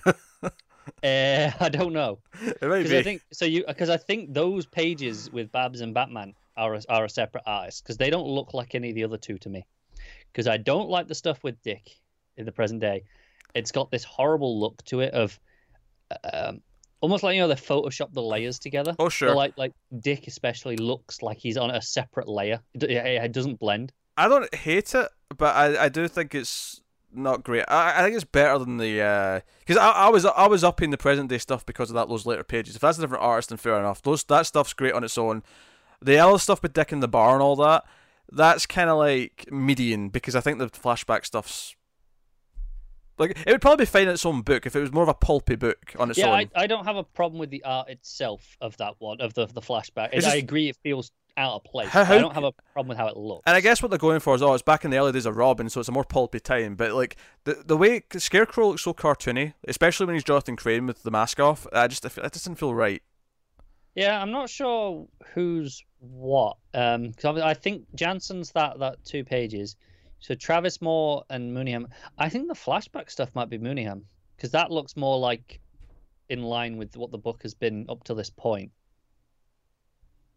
Yeah. I think that's him. And like I say, I do prefer that. It feels out of place in this issue because that's the flashback stuff and it feels so different. That's fair. But I think objectively, I think it's better than the present day stuff, which I don't like the look of at all. Not counting the back. Not counting those pages. 3 pages, yeah. Yeah, which are very good. I'll take more of his backdoor, please. Thank you. So I want to start off by saying this. I absolutely despise this issue, and Oh, it's atrocious. I hate it with every fibre of my being. And I think it's notable. This is the first time, I think, since the start of this show, since we started doing this back at the start of Rebirth, where I've actually I hate Red Hood and the Outlaws. Like, I didn't like that at all. You're always going to hate Red Hood. But this is the first time where they've actively made me angry because they're taking someone and they're just ruining them, right? They're just ruining a character. They're taking them out back and shooting them in the head. Literally, actually, in this case, he got shot in the head. Yes. And here's the thing, right? Whenever you have a story where you're taking a character and you're giving them amnesia or you're making them change, it can work in some instances, right? I'll point out a certain legendary Dougie Jones from. Where did you think I was going with that? I thought you were going to do a Buffy reference. Who had amnesia on Buffy? Well, there was the episode, right, where they all forgot. Oh yeah, that was a funny episode. That was a jokey episode. That was no, comedy. it was, but I thought that's where you were going, just to make your stupid shtick. No, but that was hilarious because that was like a joke thing because they're all like trying to figure out who each other are. I actually really like that episode. Yeah, that's why I thought you were going. No, that's a great hijinks. No, I was thinking Dougie Jones in Twin Peaks because that was like, oh, we want that character back, and he's not him for like most of that season. And it's frustrating, but it's frustrating because you know it's coming. Yeah, that was like. That works, and there's some other examples of work because the idea is that you see flutters of who the person is, and I think with Dougie Jones especially, he was a blank slate. He was like literally, yes. Yeah. Whereas I think the problem here is not only is he not like Dick Grayson, he's just kind of dick. He's an asshole. Yeah, he's unlikable. I don't like this person. He's awful. Yeah. I can see why Percy left the book. Yeah, if this was being forced on him, if they wanted him to continue with this version of Dick, I get it. Run for the hills. This has come from Didio. I'm telling you. You know what? I'll take it because he's like, all right, I can't get away with actually killing him because he tried that before, and you kill him in everything but actual killing. Like, he's dead. He's dead essentially. This is not Nightwing, and you know it's not permanent. You know because they can get such a cheap victory in a year or two's time when Nightwing's back for real. Like Dick Grayson gets his memories back and he's Dick again. Like that's going to happen, and yeah, I'll be there, sure. But do you know what the funny thing is? Before this, I was saying that I was going to read issue 1 of, or 51 of Lobdell's thing. I don't think I need to because this is read it for us because this is Percy, and I still hate this. The concept at its core is absolutely atrocious. I really want to swear right now. I want to drop F-bombs left and right about this because I hate it. We're a family-friendly show. Yes, we are. I'll tell you what. If you hate read the next issue, I'll do it with you. Oh, you're on. You're getting bonus Lobdell at a corner. We'll do it. We'll do it. Just to hate read this Nightwing, being like, no, this ain't the Dick I like.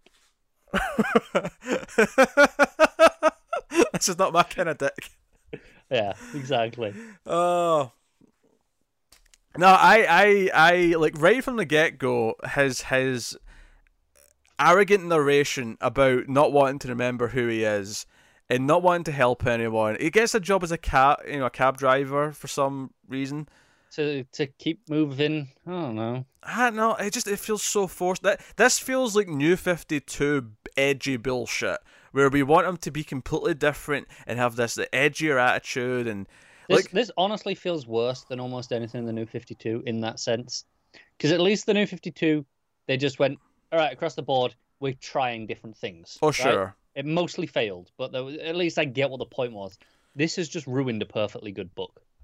It has. And I think the reason why it makes me think of the New 52, beyond just forcing things onto characters that don't feel right, is that obviously Babs comes and speaks to him and she has that conversation with Batman. And it was and it's easily my favourite part of the book because Babs is still Babs. So she still feels true to who she is. Right? Yeah.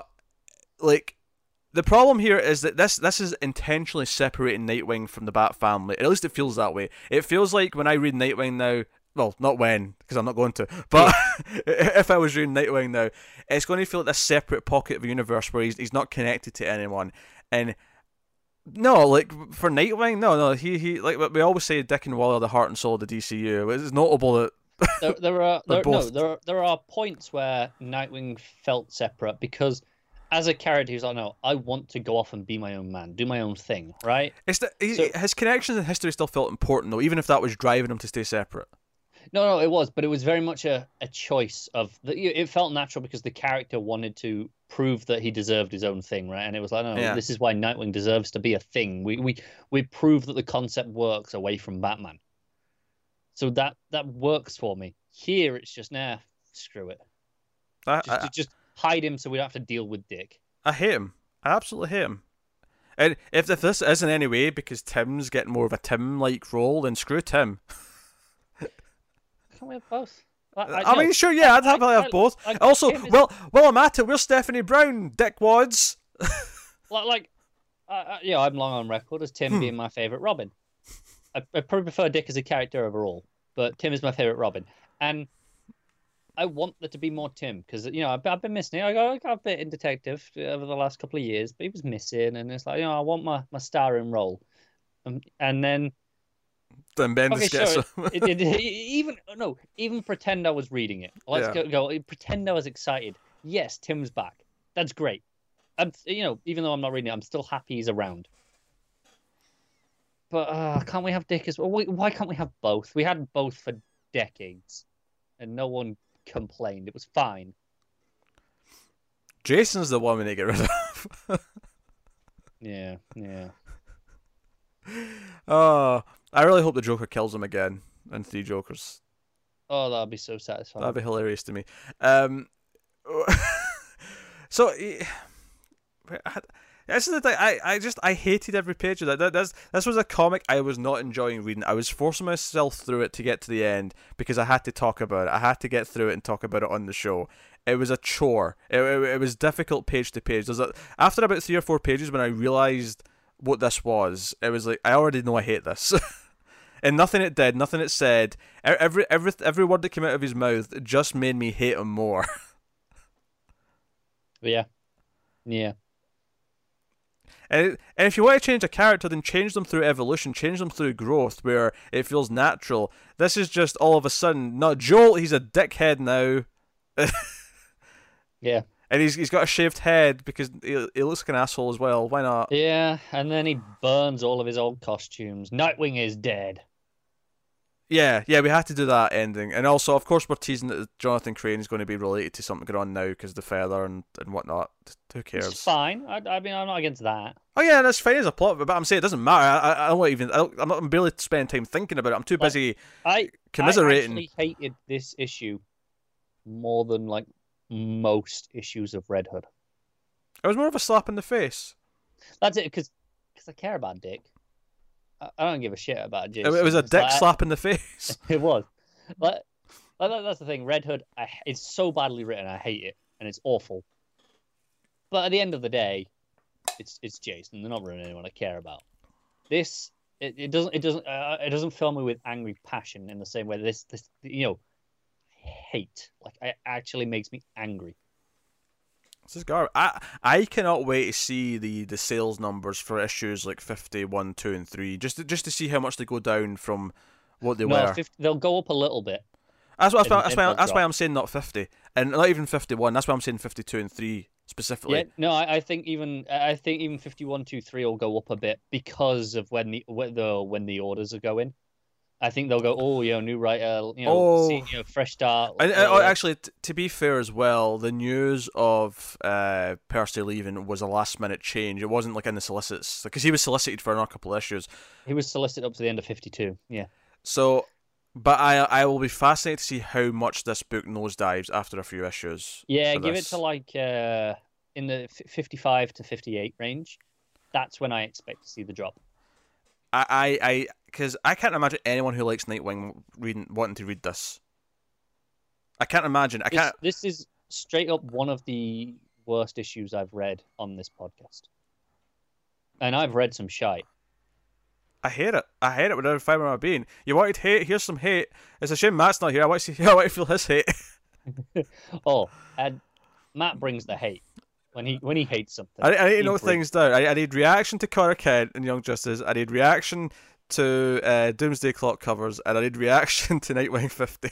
You have to do a little subsection next week. Call it flashback. Yeah, it's flashback. Matt, quick, quick thoughts, rant, go, go, go. Joe the funny is, I can always just see him not saying any words and just making noises for each one, and it'll be just as I'm going through, I'll just list them quickly. Just get the noises. Yeah. No, I'm out of words for how much I hate this. I can't think of any new ways to describe how atrocious it is. I put it off till last night. I was putting it off. See, that's it. I had a feeling that because I said to you earlier in the week, it's like, I read a couple of things. I read Nightwing to get it out of the way, and you went, "Oh, but it's still Percy," and I went, "Yeah, but I had a feeling," and I left it at that. I didn't say how bad it was to you. I wanted you to experience it uncolored. But yeah, I hate it. It's an absolute. It's a travesty of an issue. The direction for Nightwing now is just like, yeah, you've succeeded in making me drop Nightwing and not wanting to look at it or talk about it until you fix this shit.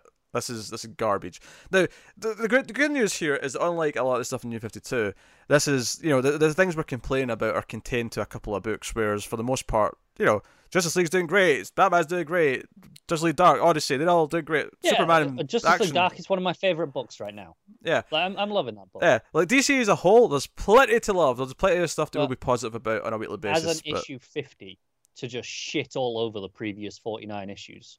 Wait, did this have a rebirth issue? Yes. To shit all over the previous 50 issues. And an annual. To shit all over the previous 51 issues. What's the point?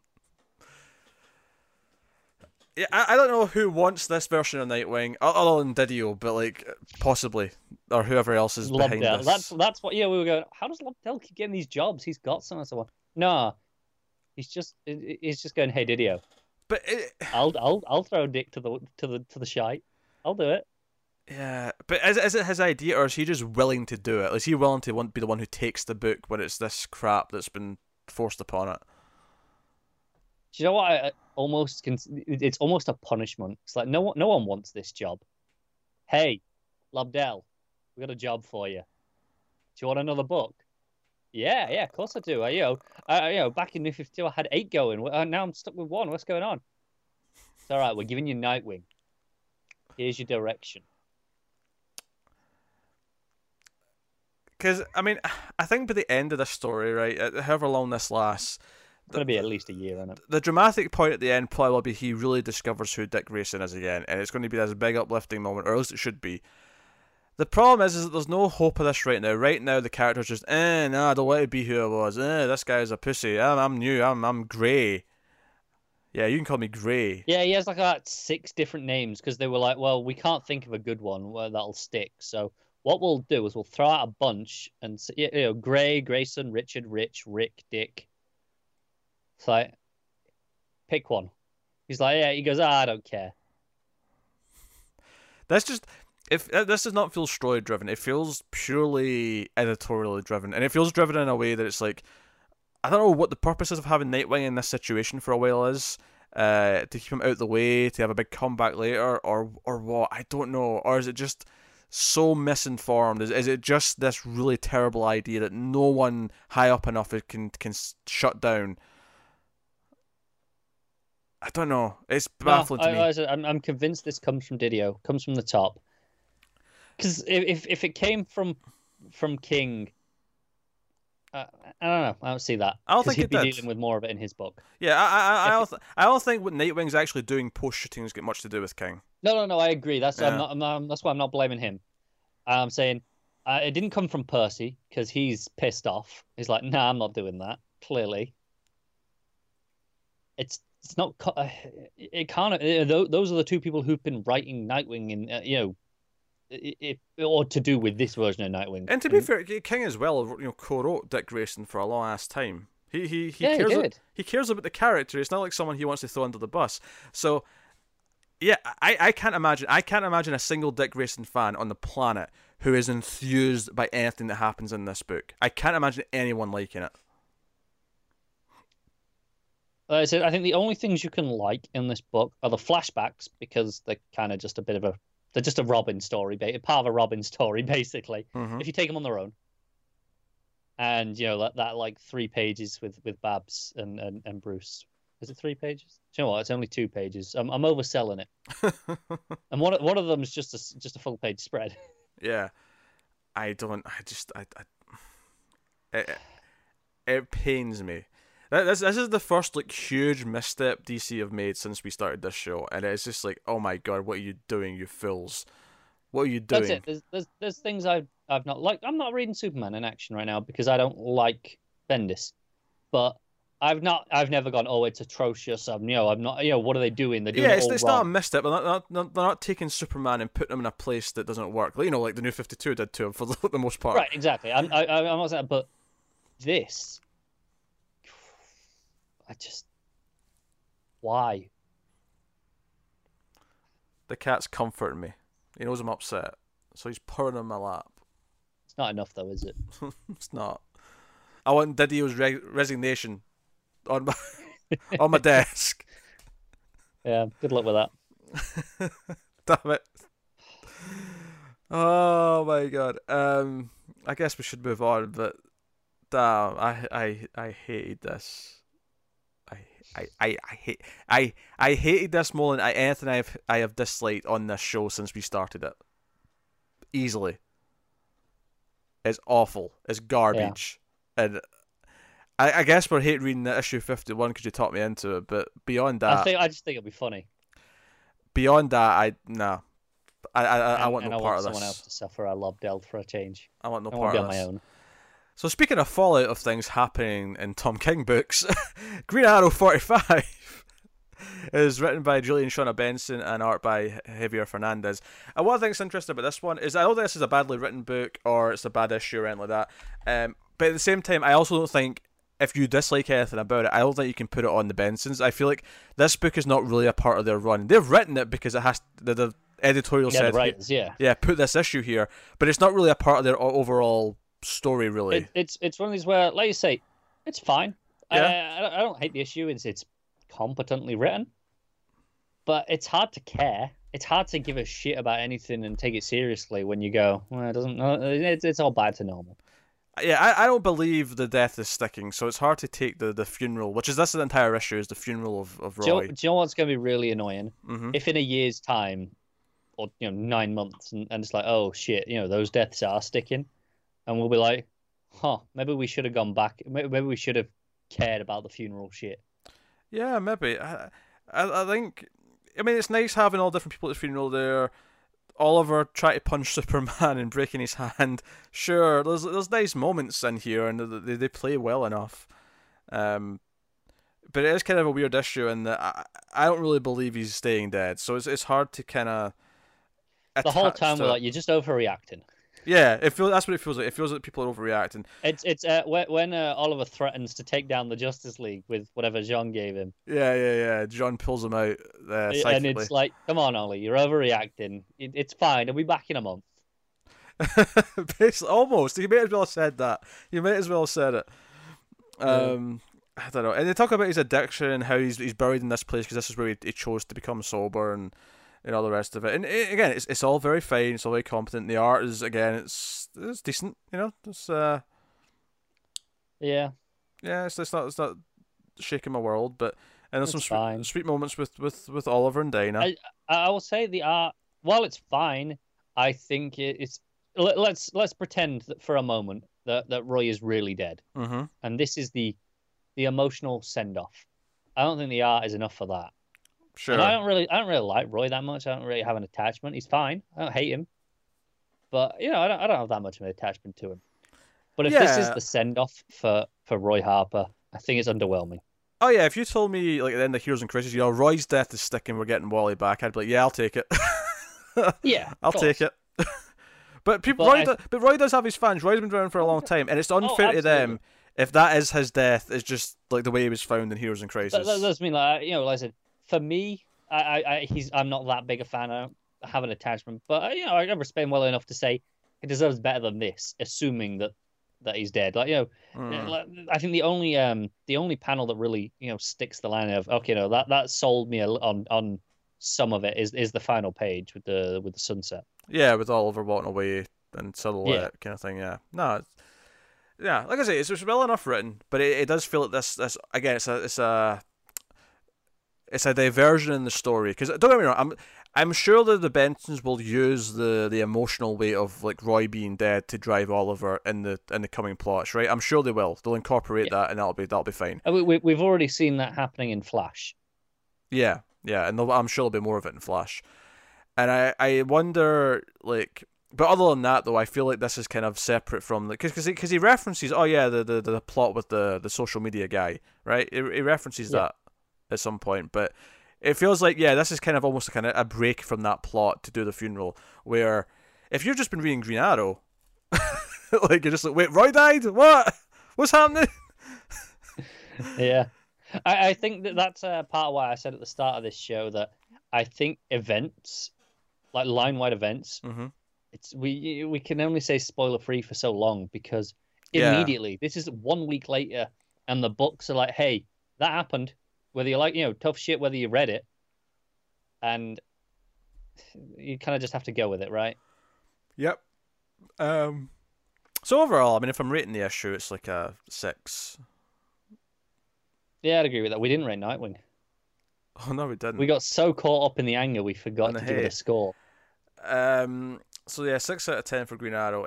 So just to sum up my feelings in Green Arrow, it feels like just kind of a decently written issue, but one that just kind of exists for it. It feels hollow. It feels hollow. It feels like a hollow tie-in to the event, as opposed to actually having much value on its own. Is how I'd feel. Nightwing, to rate Nightwing. Yeah, because we have to, don't we? I mean, there's like 2 pages of art I really like, and that's about it. 1 out of 10.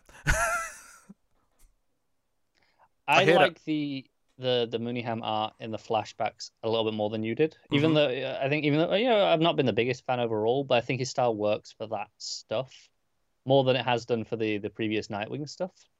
Yeah. So I'll go 1.5. But that's it, and people can say objectively, no, come on, it's not that. But I was like, no, like this is emotionally driven. This is passion driven. 1 out of 10. I hated it. I absolutely despised it. And like we say, we actually dislike the art as well. True, like, for the most part, yeah. This is ugly to look at for the most part. And on top of that, it's ruining the character. It's characters. Even if it was a fresh character, the character's unlikable. If it wasn't Dick Grayson, if this was a new character, it'd be like a 3 or a 4. But because they're ruining a character I like, it's context. Yeah, it's a 1 out of 10. No question. I hate it. All right, moving on. So we're actually alternating books here for a little bit. Cause the last new book we're talking about this week is Adventures of Super Sons, issue 3. Peter J. Tomasi writing, Carlo Barberi on the art. So this has been a solid, fun book. Really, really delightful. We ended the last issue with Superboy being split in 2 into red and blue, and there's a lot of banter that. At one point, one of them actually makes a "Your Mother" joke. And the other Superboy is like, "You sure Mother too, dumbass." And what year is it? What year is it? Yeah, I haven't heard of your mama joking. Well, no, when I say your mama joke, it's not actually your mama. It doesn't start that way, but he makes a joke about your mother being dumb. Okay. He's like, "It's your mother too, dumbass," and Damien is actually like, "God damn, will you two shut up?" He basically gets a taste of his own medicine because they both kind of become obnoxious because they're separated and they're kind of extremes. And they're kind of fighting, and one of them was making fun of the other one, saying that he's got attracted to Ice Princess because they end up obviously they're fighting this young Injustice gang that we've been introduced to. Worth mentioning the good guy Joker, who actually wasn't crazy and was forced into this. He gets his ship that he's on blasted, and he's on space floating. You think he's dead, and then at the end we reveal who saved him. Space Cabbie saved him and picked him up. So he shows up at the end with Space Cabbie because the main ship, which everyone's on, crash lands on the alien planet, which they were on their way to, because chaos ensues as you'd expect. And there's a lot of stuff with Rex Luthor fighting Damien. Damien has a lot of back and forth with him while he's trying to figure out how to deal with the two Johns. The two Johns are a lot of fun though. Them fighting back and forth, like bickering, but then like teaming up to fight the villains. Is really fun stuff. There's a great moment where Damien says, "I wish it was green kryptonite," which is a really funny line. I'm not gonna lie. But the art's great again. It's very bright and colourful, very expressive as it's been throughout the run. Not even just this part of the run, the previous. The book that was technically just the same book, but they renumbered it. Was it Barberi on that as well? He did a few issues towards the end. He didn't do the whole book, but Okay. he was. No, I distinctly remember him not being there at the start. Yeah, he was on it by the end. And Okay. most of the issues fun action, like Deadshot's cracking the young Deadshot that is cracking some jokes about how he's better than actual Deadshot. Plus points for Space Cabbie. And points for Space Cabbie. Yeah, he shows up. He's like, "Hey, you guys need a flight back to Earth. I can accommodate that." Yeah, so it's a lot of fighting on the ship, and that's basically it. It's just a really fun banter and fighting issue for the most part. But everything with the Red and Blue Superboys is a blast. So I have very little to sort of analyze and sort of construct. This is It's just a fun little book, isn't it? It's a fun little book. It's doing more of the same, and it's very pulpy and silly and delightful in all the right ways. So It sounds like it's one of those where if you've been enjoying it, you'll enjoy it. Just keep on reading. pretty much, it'll make a hell of a fun binge read when all's said and done. But yeah, so I can't fault. It'll be fun seeing them try to put the Superboys back together and how we accomplish that, because they're still a separate at the end of this issue. So we'll see how that goes. But no, that's all I've got to say. Short and sweet. If I'm rating it, it is a solid 7.5 out of 10. Cool. There you go. Which takes us on to the first of the 3 catch-up punishment books. Why are we having punishment books? What are these? Well, these are books that our patrons over at patreon.com/MailFuzzTV make us read. There's a tier for Connor, there's a tier for me, and then there's one that you can get as both at a bit of a discount, which is what Tyler's got. So Connor's got 2 books that he's forced to read. These are the higher tiers, though. These are a bit more expensive, should you happen to want to enforce it. Although I feel like we should raise the prices just to make it a bit more special. I feel like I definitely should for this one that I got here isn't so bad. It's the issue 25 where it's extra long. That okay, I should have got more for that. No, that's a loyalty thing. He's been making you read it for months and months and paying every month. He gets a loyalty bonus. So... It is, but he's got a bloody annual next month. He gets 2 months of loyalty bonuses. What a prick. What you're saying is you're charging now $30 for the standard 20 pages, but if you want a book with more pages, you got to pay per page. It's a premium. Once you go over the limit, you start paying X amount per page. Yeah. That's what you're saying. No, that's not what's happening. Exactly. Don't worry, David. I'll make him read it. It's okay. But yeah. So first book Connor's doing is The Curse of Brimstone issue 5. Tyler makes him read this. Justin Jordan writing, Philip Tannen, Jose Lewis on the art. Now, I don't remember a damn thing about what happened in any of the previous issues, because everything goes out in one ear and out the other when you start talking about this. But I'm not going to lie. Go on. I barely remember what happens in the previous issues. I'm going to get the biggest criticism of this issue out of the way immediately, because it opens on it. It opens on the reveal of what it is. So basically, I'll go through most of the book first, and then come back to the first page. Okay. So you have them, they got the book unlocked, like the journal, the salesman's journal. They got the blood, and it's like, oh, we can read it a bit now. So they go into this town where it was that he's done something, and they get there, and there's no one there. They're too late, and they hear like all these kids being, they go, oh, it sounds like kids. They go looking around, and they find one guy who's left, who tells them the story of what happened. And this is going to sound very familiar to you, actually. Oh. All these kids have the same imaginary friend, and it was speaking to them through the TV. They're sat there watching Static.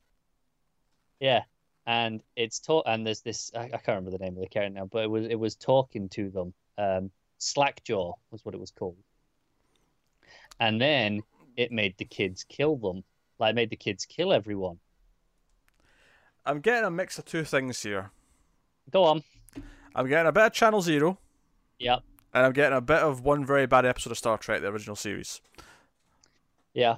It's mostly just Channel Zero, season 1. That's basically what this plot is.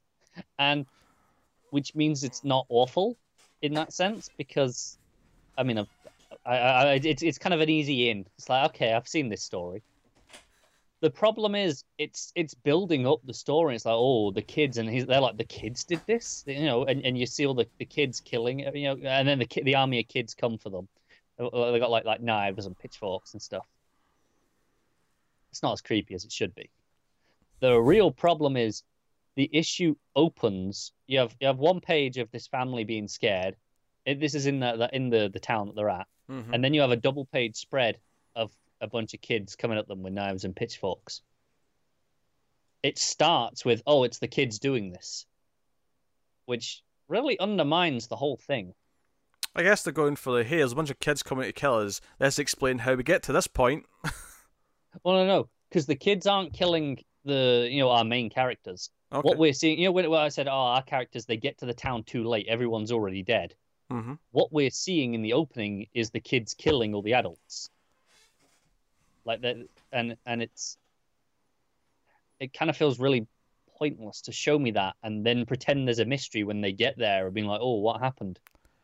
Do you know what's funny about this? Is I'm not sure if Tyler reads this, because I know David, who makes you read Red Hood, does read that, because he comments on like, oh, you may like this issue coming up, it's a bit better, and things of that nature. He never does. I mean, you should probably know that by now.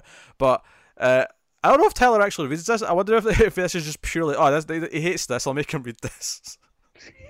Which I think is really funny. It's not that he wants to have like an opinion on something he's read. He just wants you to be miserable.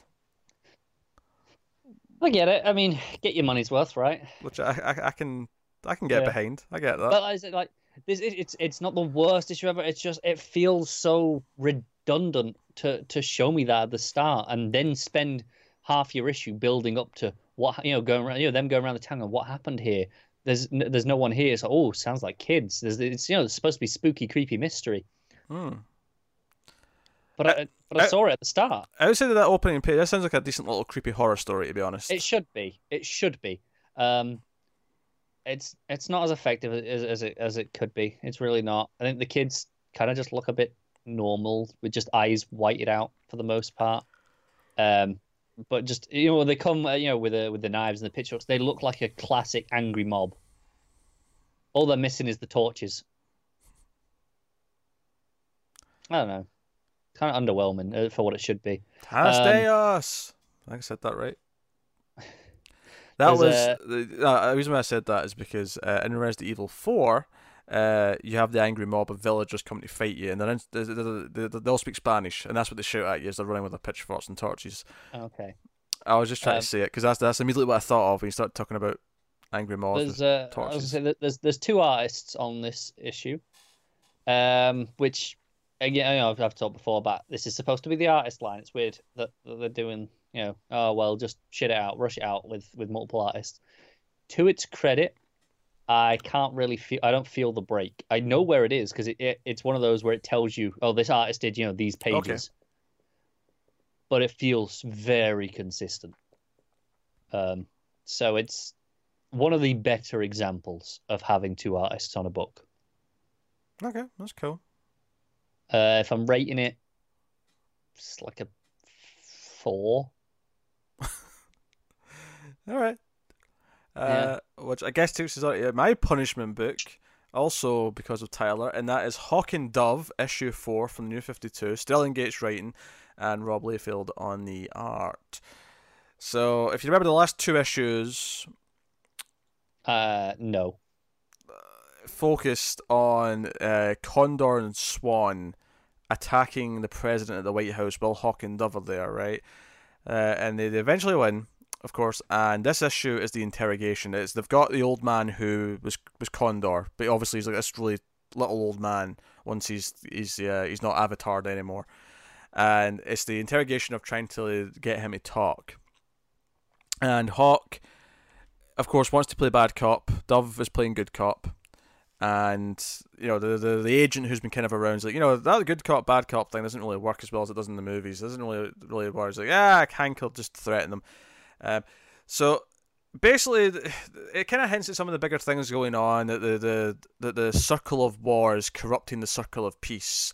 And that's why Dove is getting more, like, angry and violent the more she spends time around Hank. But it sounds like he's got this plan. Like Condor, he's basically doing the plot of Jet Li's movie, The One. I don't know if you've seen that or heard of it. I know what it is. Yeah, the idea in that movie is that Jet Li from all these different universes, there's one bad one who's going around and killing other Jet Lis in other universes, because every time he kills one, he absorbs their power and becomes more powerful. Now, I don't know if he's becoming more powerful per se. It kind of implies that, but he's going around killing other avatars of war with that kind of goal in mind. So he's going to go around and kill the rest, and then come back and fight Hawk and Dove later.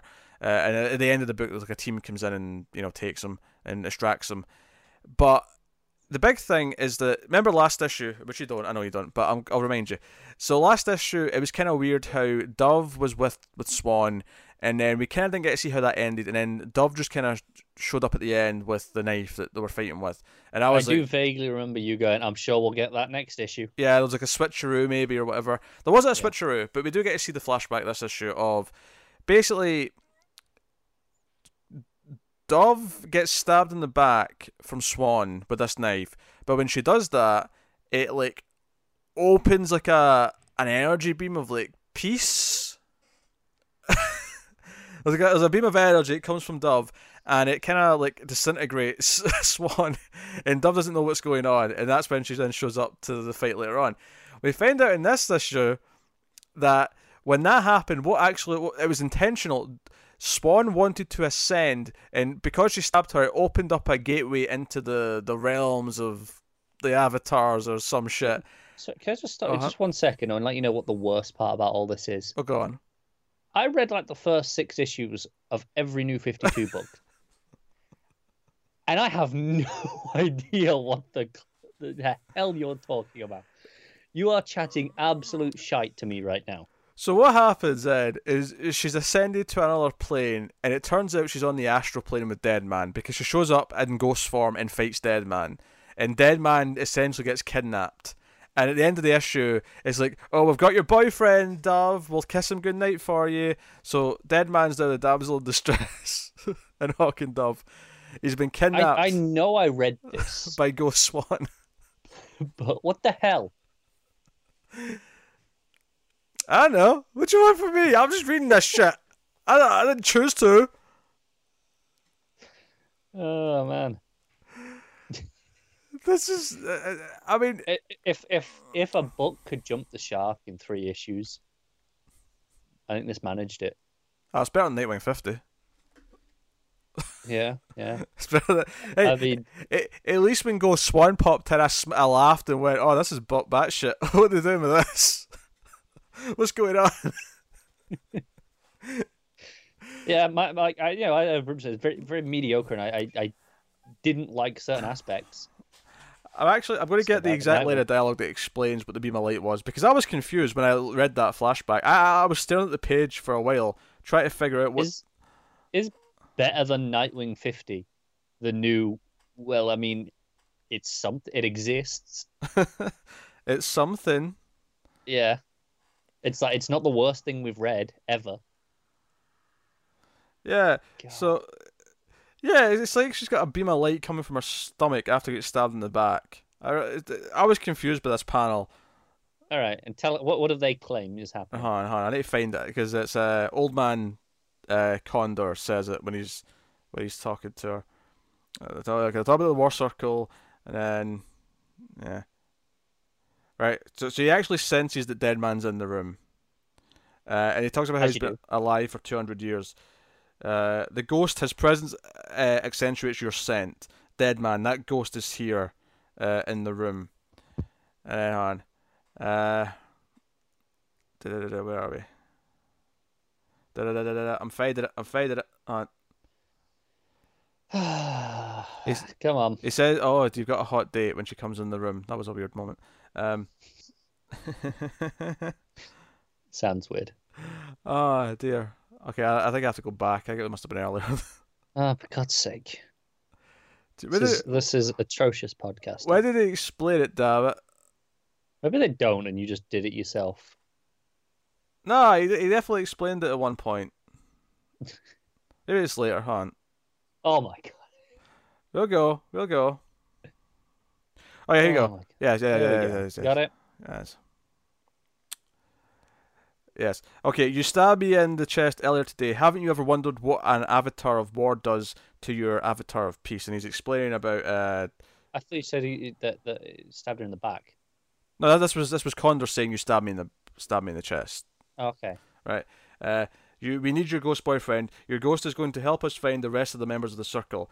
Once they're all gone, apply for attack. Blah blah blah blah. You're still not at it, are you? When did he say it? He said something about she accessed the energy. Hold on. I'll find it. Oh my god. Okay, here. This- I've got it. You got it? I've got it. Okay. I swear I've got it. Shut up, you ginger. Swan's mission was not to kill you. Our knife tore open your avatar's skin, creating an energy conduit. Your connection to the ghost and your avatar's energy allowed her to change planes of reality like a train switching tracks. So what he's saying there is that because she has a connection to Deadman mixed with her avatar of peace energy, she was able to use that to jump to the astral plane. I don't know. It's bullshit. What do you want from me? That is pretty hefty bullshit. What do you want from me? So they kidnap Deadman, and he leaves. He escapes at the end, and he's got this evil smell. He's like, oh yes, you're doomed, man. And that's the end of your issue. This is a 4 out of 10. Even with all that bullshit. The bullshit's entertaining and how stupid it is. If I Okay. cared more about Hawk and Dove as characters and I was offended that they were doing all this shit, I might be more pissed off at it. As it is, I'm going, what is this? What is this? What is it doing? And the art, of course, Okay. is same as it has been. Slayfield. What do you want from me? Yeah. You know what you're getting. Yeah, it looks like Slayfield. That's all I've got for you. He does an okay angry face on Hawk. I'll give him that much. You can do one thing. He can do that. He can do that, and he can't do the feat. There's give and take, balance. There's balance in his artwork. There's a couple of depth of field effects actually, where they've got someone behind someone, they've got them slightly out of focus, but they've done that digitally in post. I don't actually hate that too much. Used sparingly, it gets a bit annoying if they're doing it constantly, but depth of field's an interesting thing to play with, I think, in this form. Yeah. Because I like it in video games, because obviously in video games it's not natural either, so that's an effect they're adding to it. But Yeah. you're emulating an effect, a natural effect you get in a camera, and I think that one translates to other mediums as long as it's used in the correct way. It does. I think it depends on the book, because some books feel like, some books feel like, no, this is like a movie. It's like you're watching it through a camera, right? And other books feel more like you're just looking at events. Yeah. And I think those ones, the depth of field can be really jarring and distracting. But no, so 4 out of 10. Thanks, Tyler. That takes us on to the final book, which is the final punishment book. Again, catching up on last month's stuff. Is Red Hood and the Outlaws, issue 25. Scott Lobdell writing. And then on the art, Dexter Soy, Trevor Hairsine, Ryan Wynn, Phil Hester, and Andy Parks. Yeah. Go on. So then. I said earlier in the show, that it'll be a grand finale to the episode. Mm-hmm. It's also a grand finale to the run, ish, because it's carrying on, but it's the end of the run. Yeah, it's Red Hood Outlaw or whatever it's turning into now. Yeah, the Outlaws are gone. It's just Red Hood by the end of this issue. So we start with a flashback to years ago. I don't actually know what it feels really pointless. It's basically we open it, we're underwater. It's when he's robbing. He's floating there. You got Alfred coming through. It's like, hey, wake up. You've got to, you can't stay under that much longer. You can't hold your breath for much long because he loses his rebreather thing. You got to ascend, get up, get some air now. But the Batmobile's down there and Batman's in there, and he ignores Alfred and goes and drags Batman out, saves him, and does a mouth to mouth and all that when he gets him up top. And the only reason that this has a point is for a callback line later, where Rob, once he's up, he's like, "Oh yeah, you thought you'd get rid of me that easy," and Bruce says, "I think it's if I ever get rid of you, it'll or if you ever get rid of your choice. You know, it's like implying that he'll choose to leave and move on like Dick did. Yeah, and that's it. That's that whole opening. It's kind of pointless, except for to give us that line for a callback, which is a pretty cheap thing to do. If you're gonna have a big dramatic moment, oh yeah, we should probably set that up earlier in the issue rather than earlier in the run. I don't know. But then we cut ahead. He's invisible in the middle of the street because he's using invisibility. This is after he shot Penguin last issue. So there's a manhunt for him. There's loads of police search for him, and they're like, "Oh, we they're like, "Oh, we can't have gone far." And then we get his internal monologue going, "Well, I haven't got anywhere. I'm stood right in front of them. I'm just invisible." And there's a really weird thing in the art where it's like the camera's looking up towards him from the perspective, but he feel like I thought it was a projection at first, like or a hologram or something, because he's massive. He feels way out of proportion here. It's kind of weird.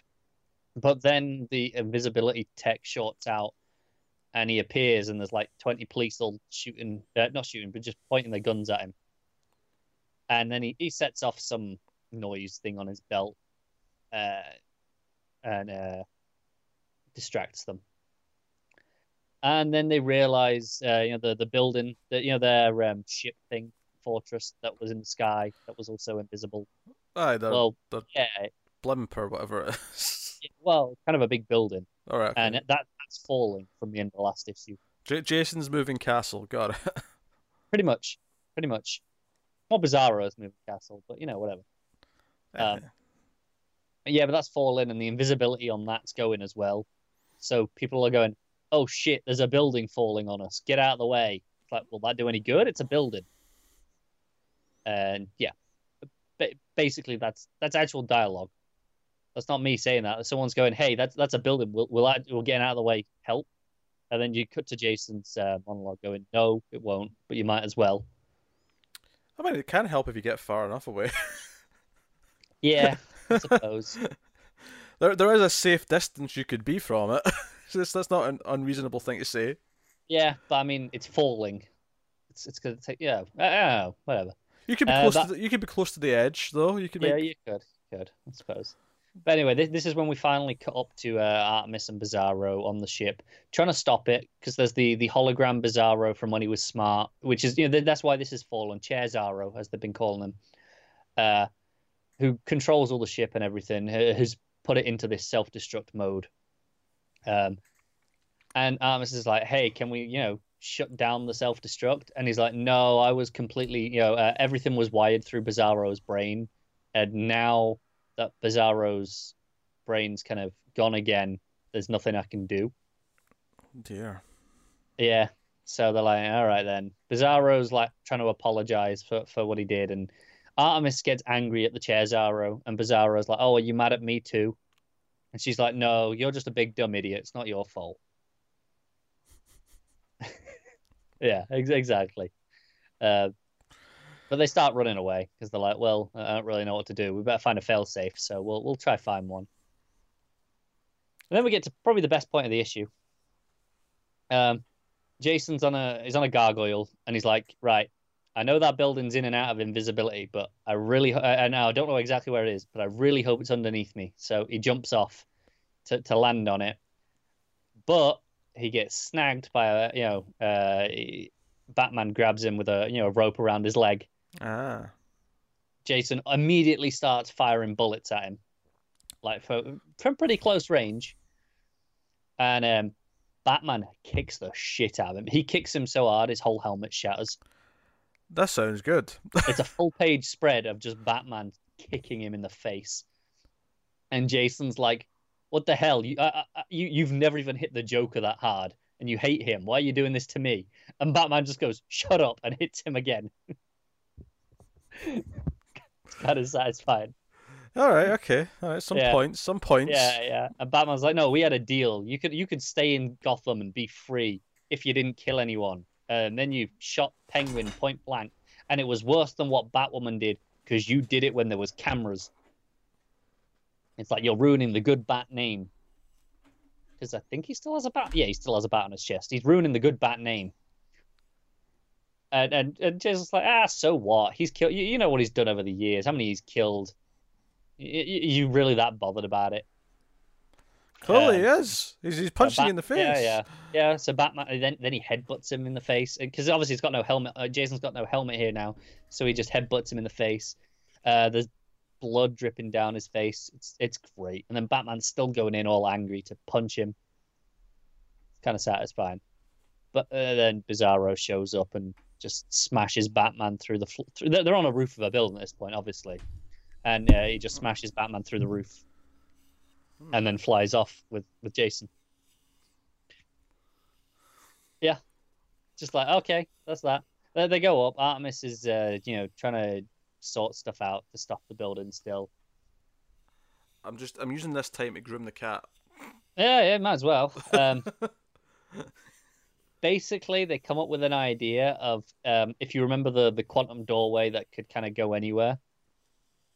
They're kind of like, oh, we'll go through that and kind of we'll drag the building through that so that it so that it doesn't crash on Gotham. I mean, just crash it anywhere.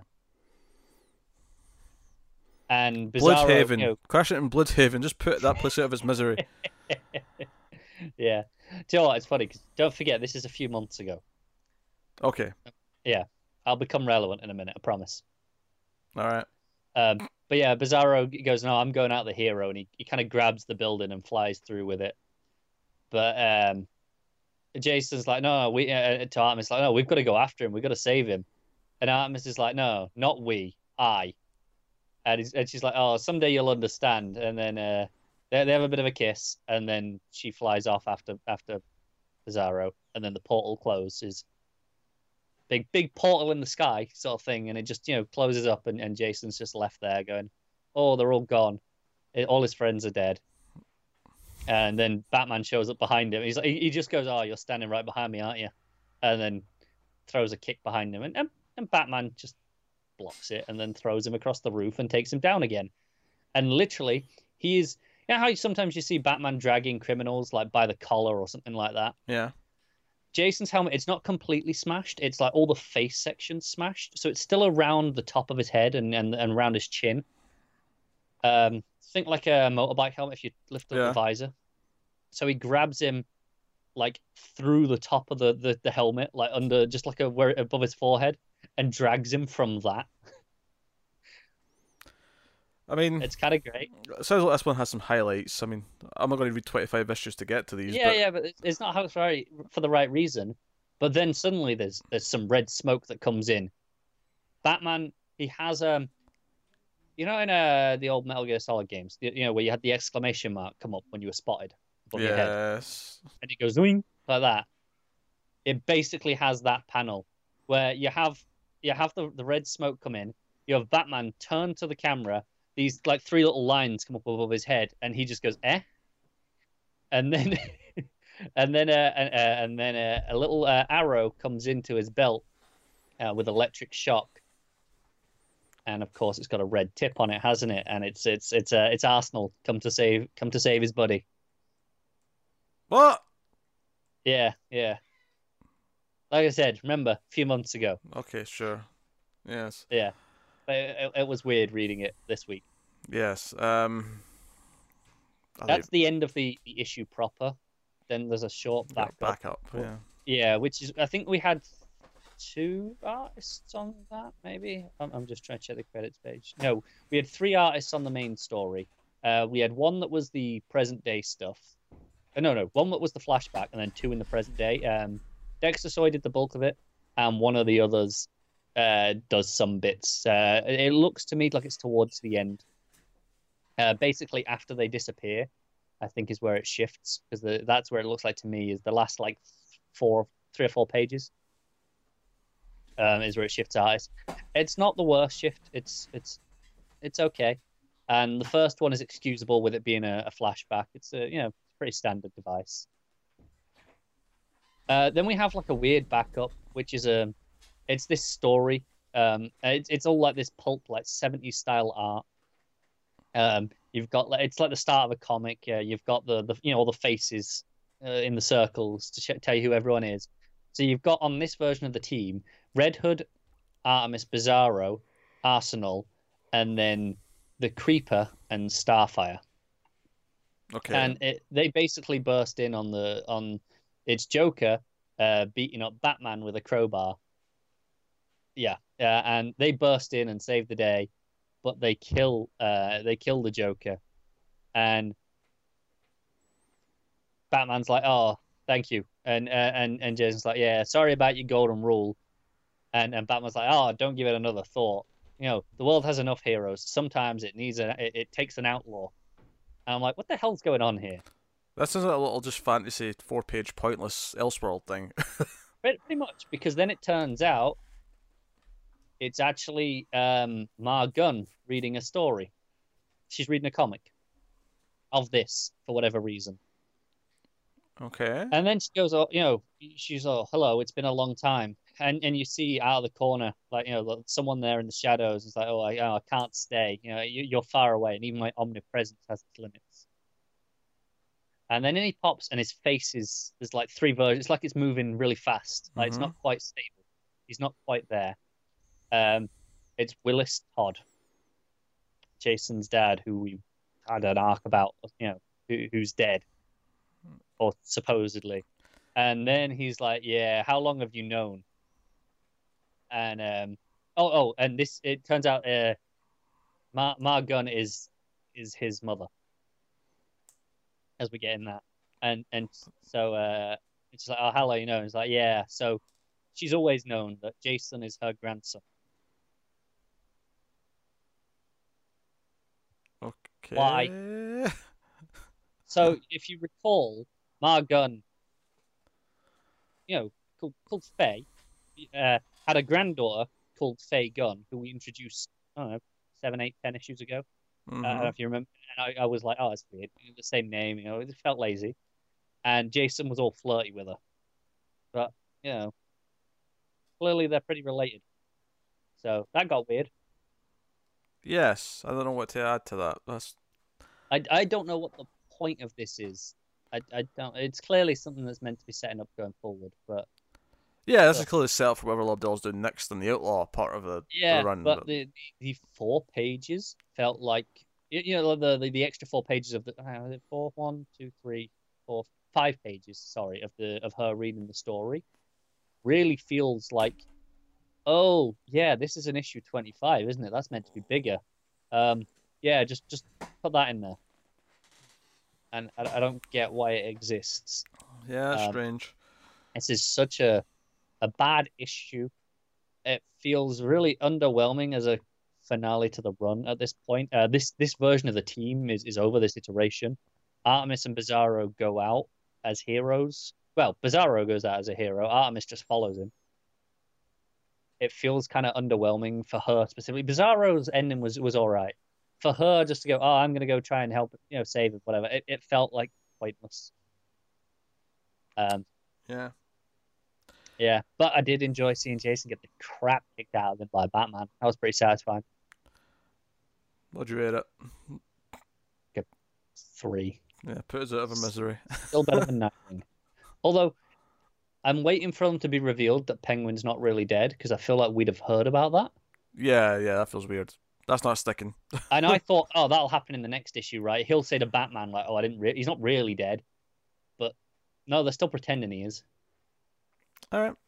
Well, that does wrap up the books and take us on to the final section of the show where we pick our favourite stuff of the week, favourite panel/moment, favourite art, favourite cover, and of course the top 5 books. So, starting with favourite panel/moment, what do you have? It's kind of difficult this week. Nothing's massively going, oh, it's that. So I'm going to go with, from Witching Hour, I'm going to go with that page of all the Swamp Thing husks, because I thought that was a great page. Yeah, okay. I could see it.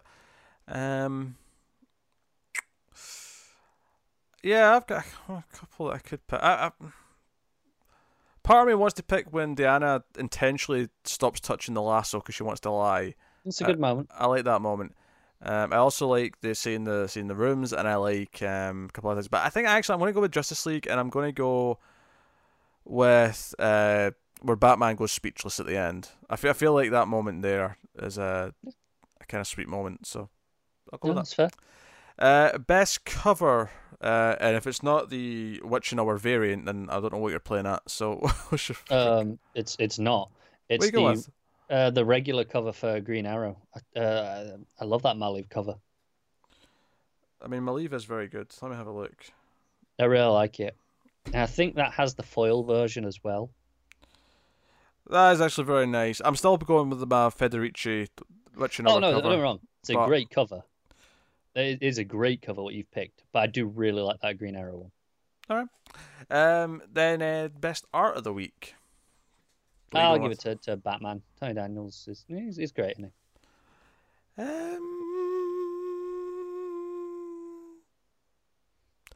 It's kind of between that Justice League and Witching Hour, and I don't feel.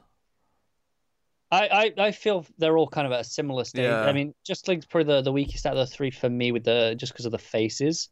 I think Batman I'm giving it to just for the thing like like the touch in the snow with the speech bubbles like I mentioned. I like just small touches and the way the cape flowed. I'm like, yeah, go on, that can have it.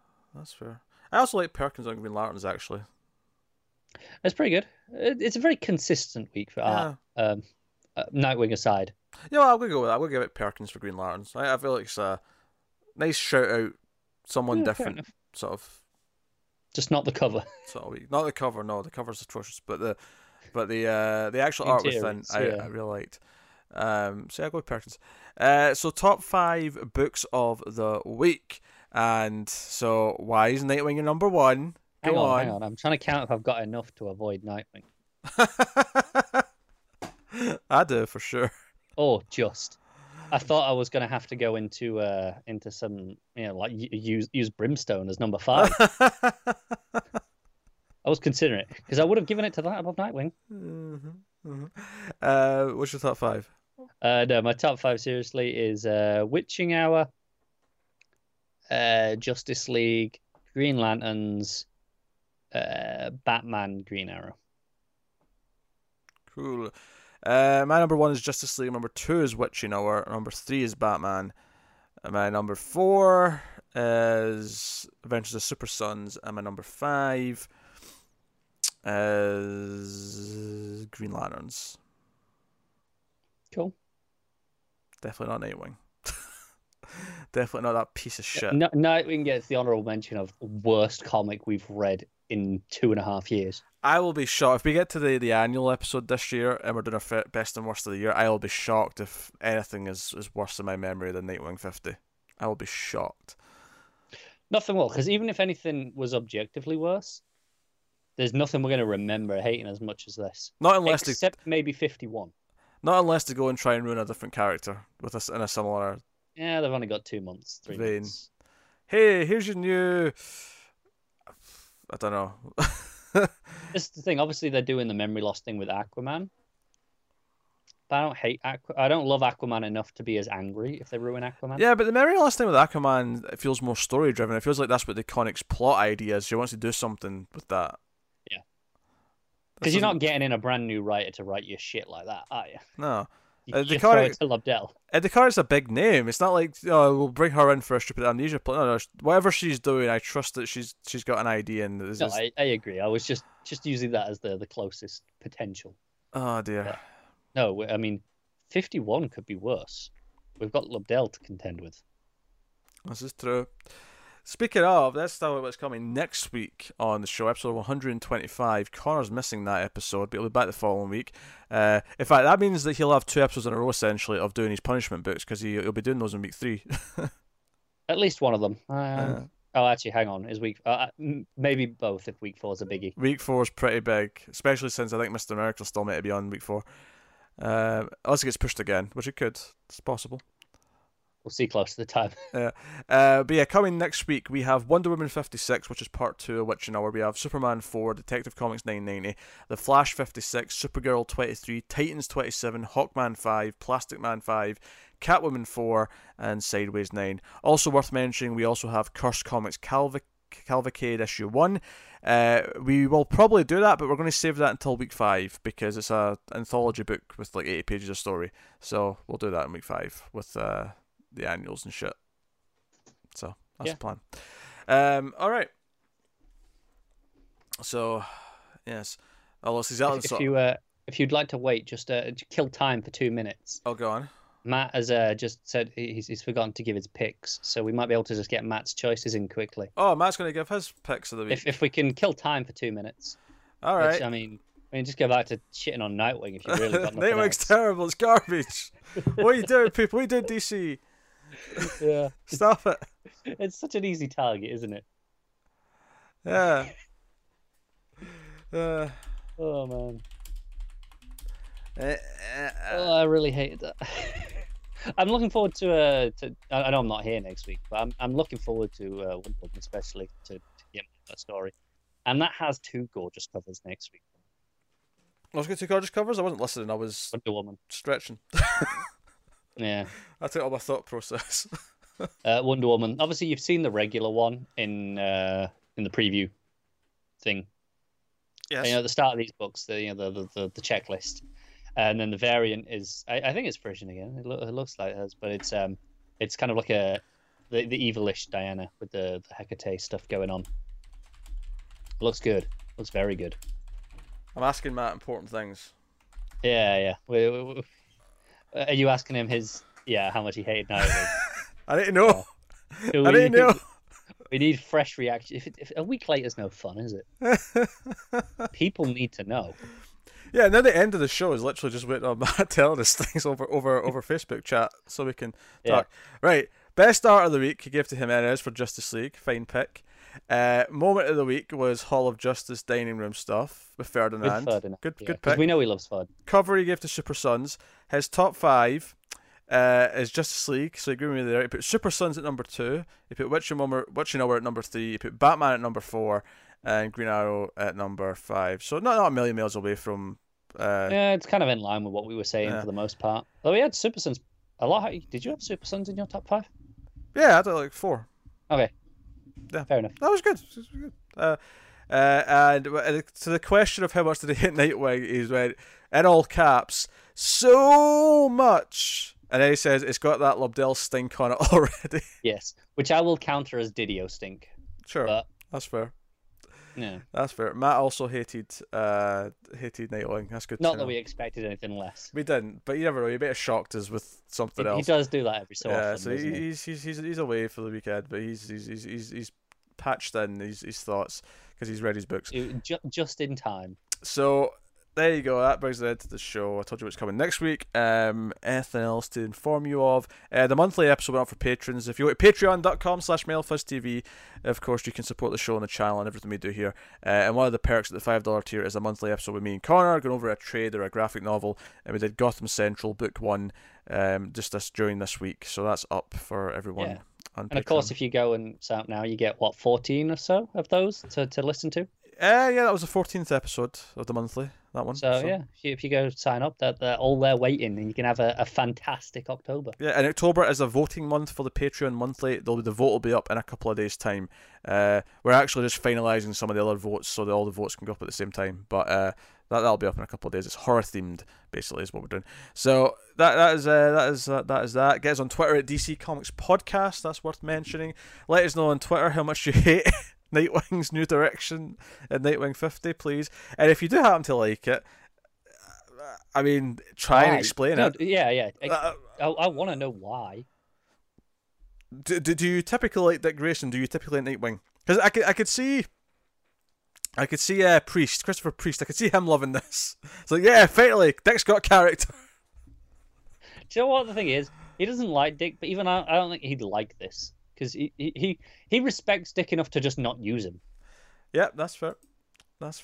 So that is us. That has been episode 124 of Comics from the Multiverse, your premier DC Comics podcast on the interwebs. Well, according to Twitter, we are the DC Comics podcast. Yes, so. yes, we have that name on Twitter because we are the premier DC Comics podcast. That's just the fact. But that is us. So thank you once again for watching or listening. We always appreciate it. So come back next week. No Connor next week, he's on vacation, but Matt's here instead. So by definition, it'll be a better episode than this week's. I mean, I'd argue, but there's no Nightwing next week, so it's a better episode. You don't have to read that. Yes, and I don't have to read Hawk and Dove next week, so it's also better for that reason. So we'll see you guys next time. Thank you very much once again. Goodbye. Good evening. Good night. This meeting of the Midnight Society has drawn to a close, and always remember to never get lost in the Speed Force.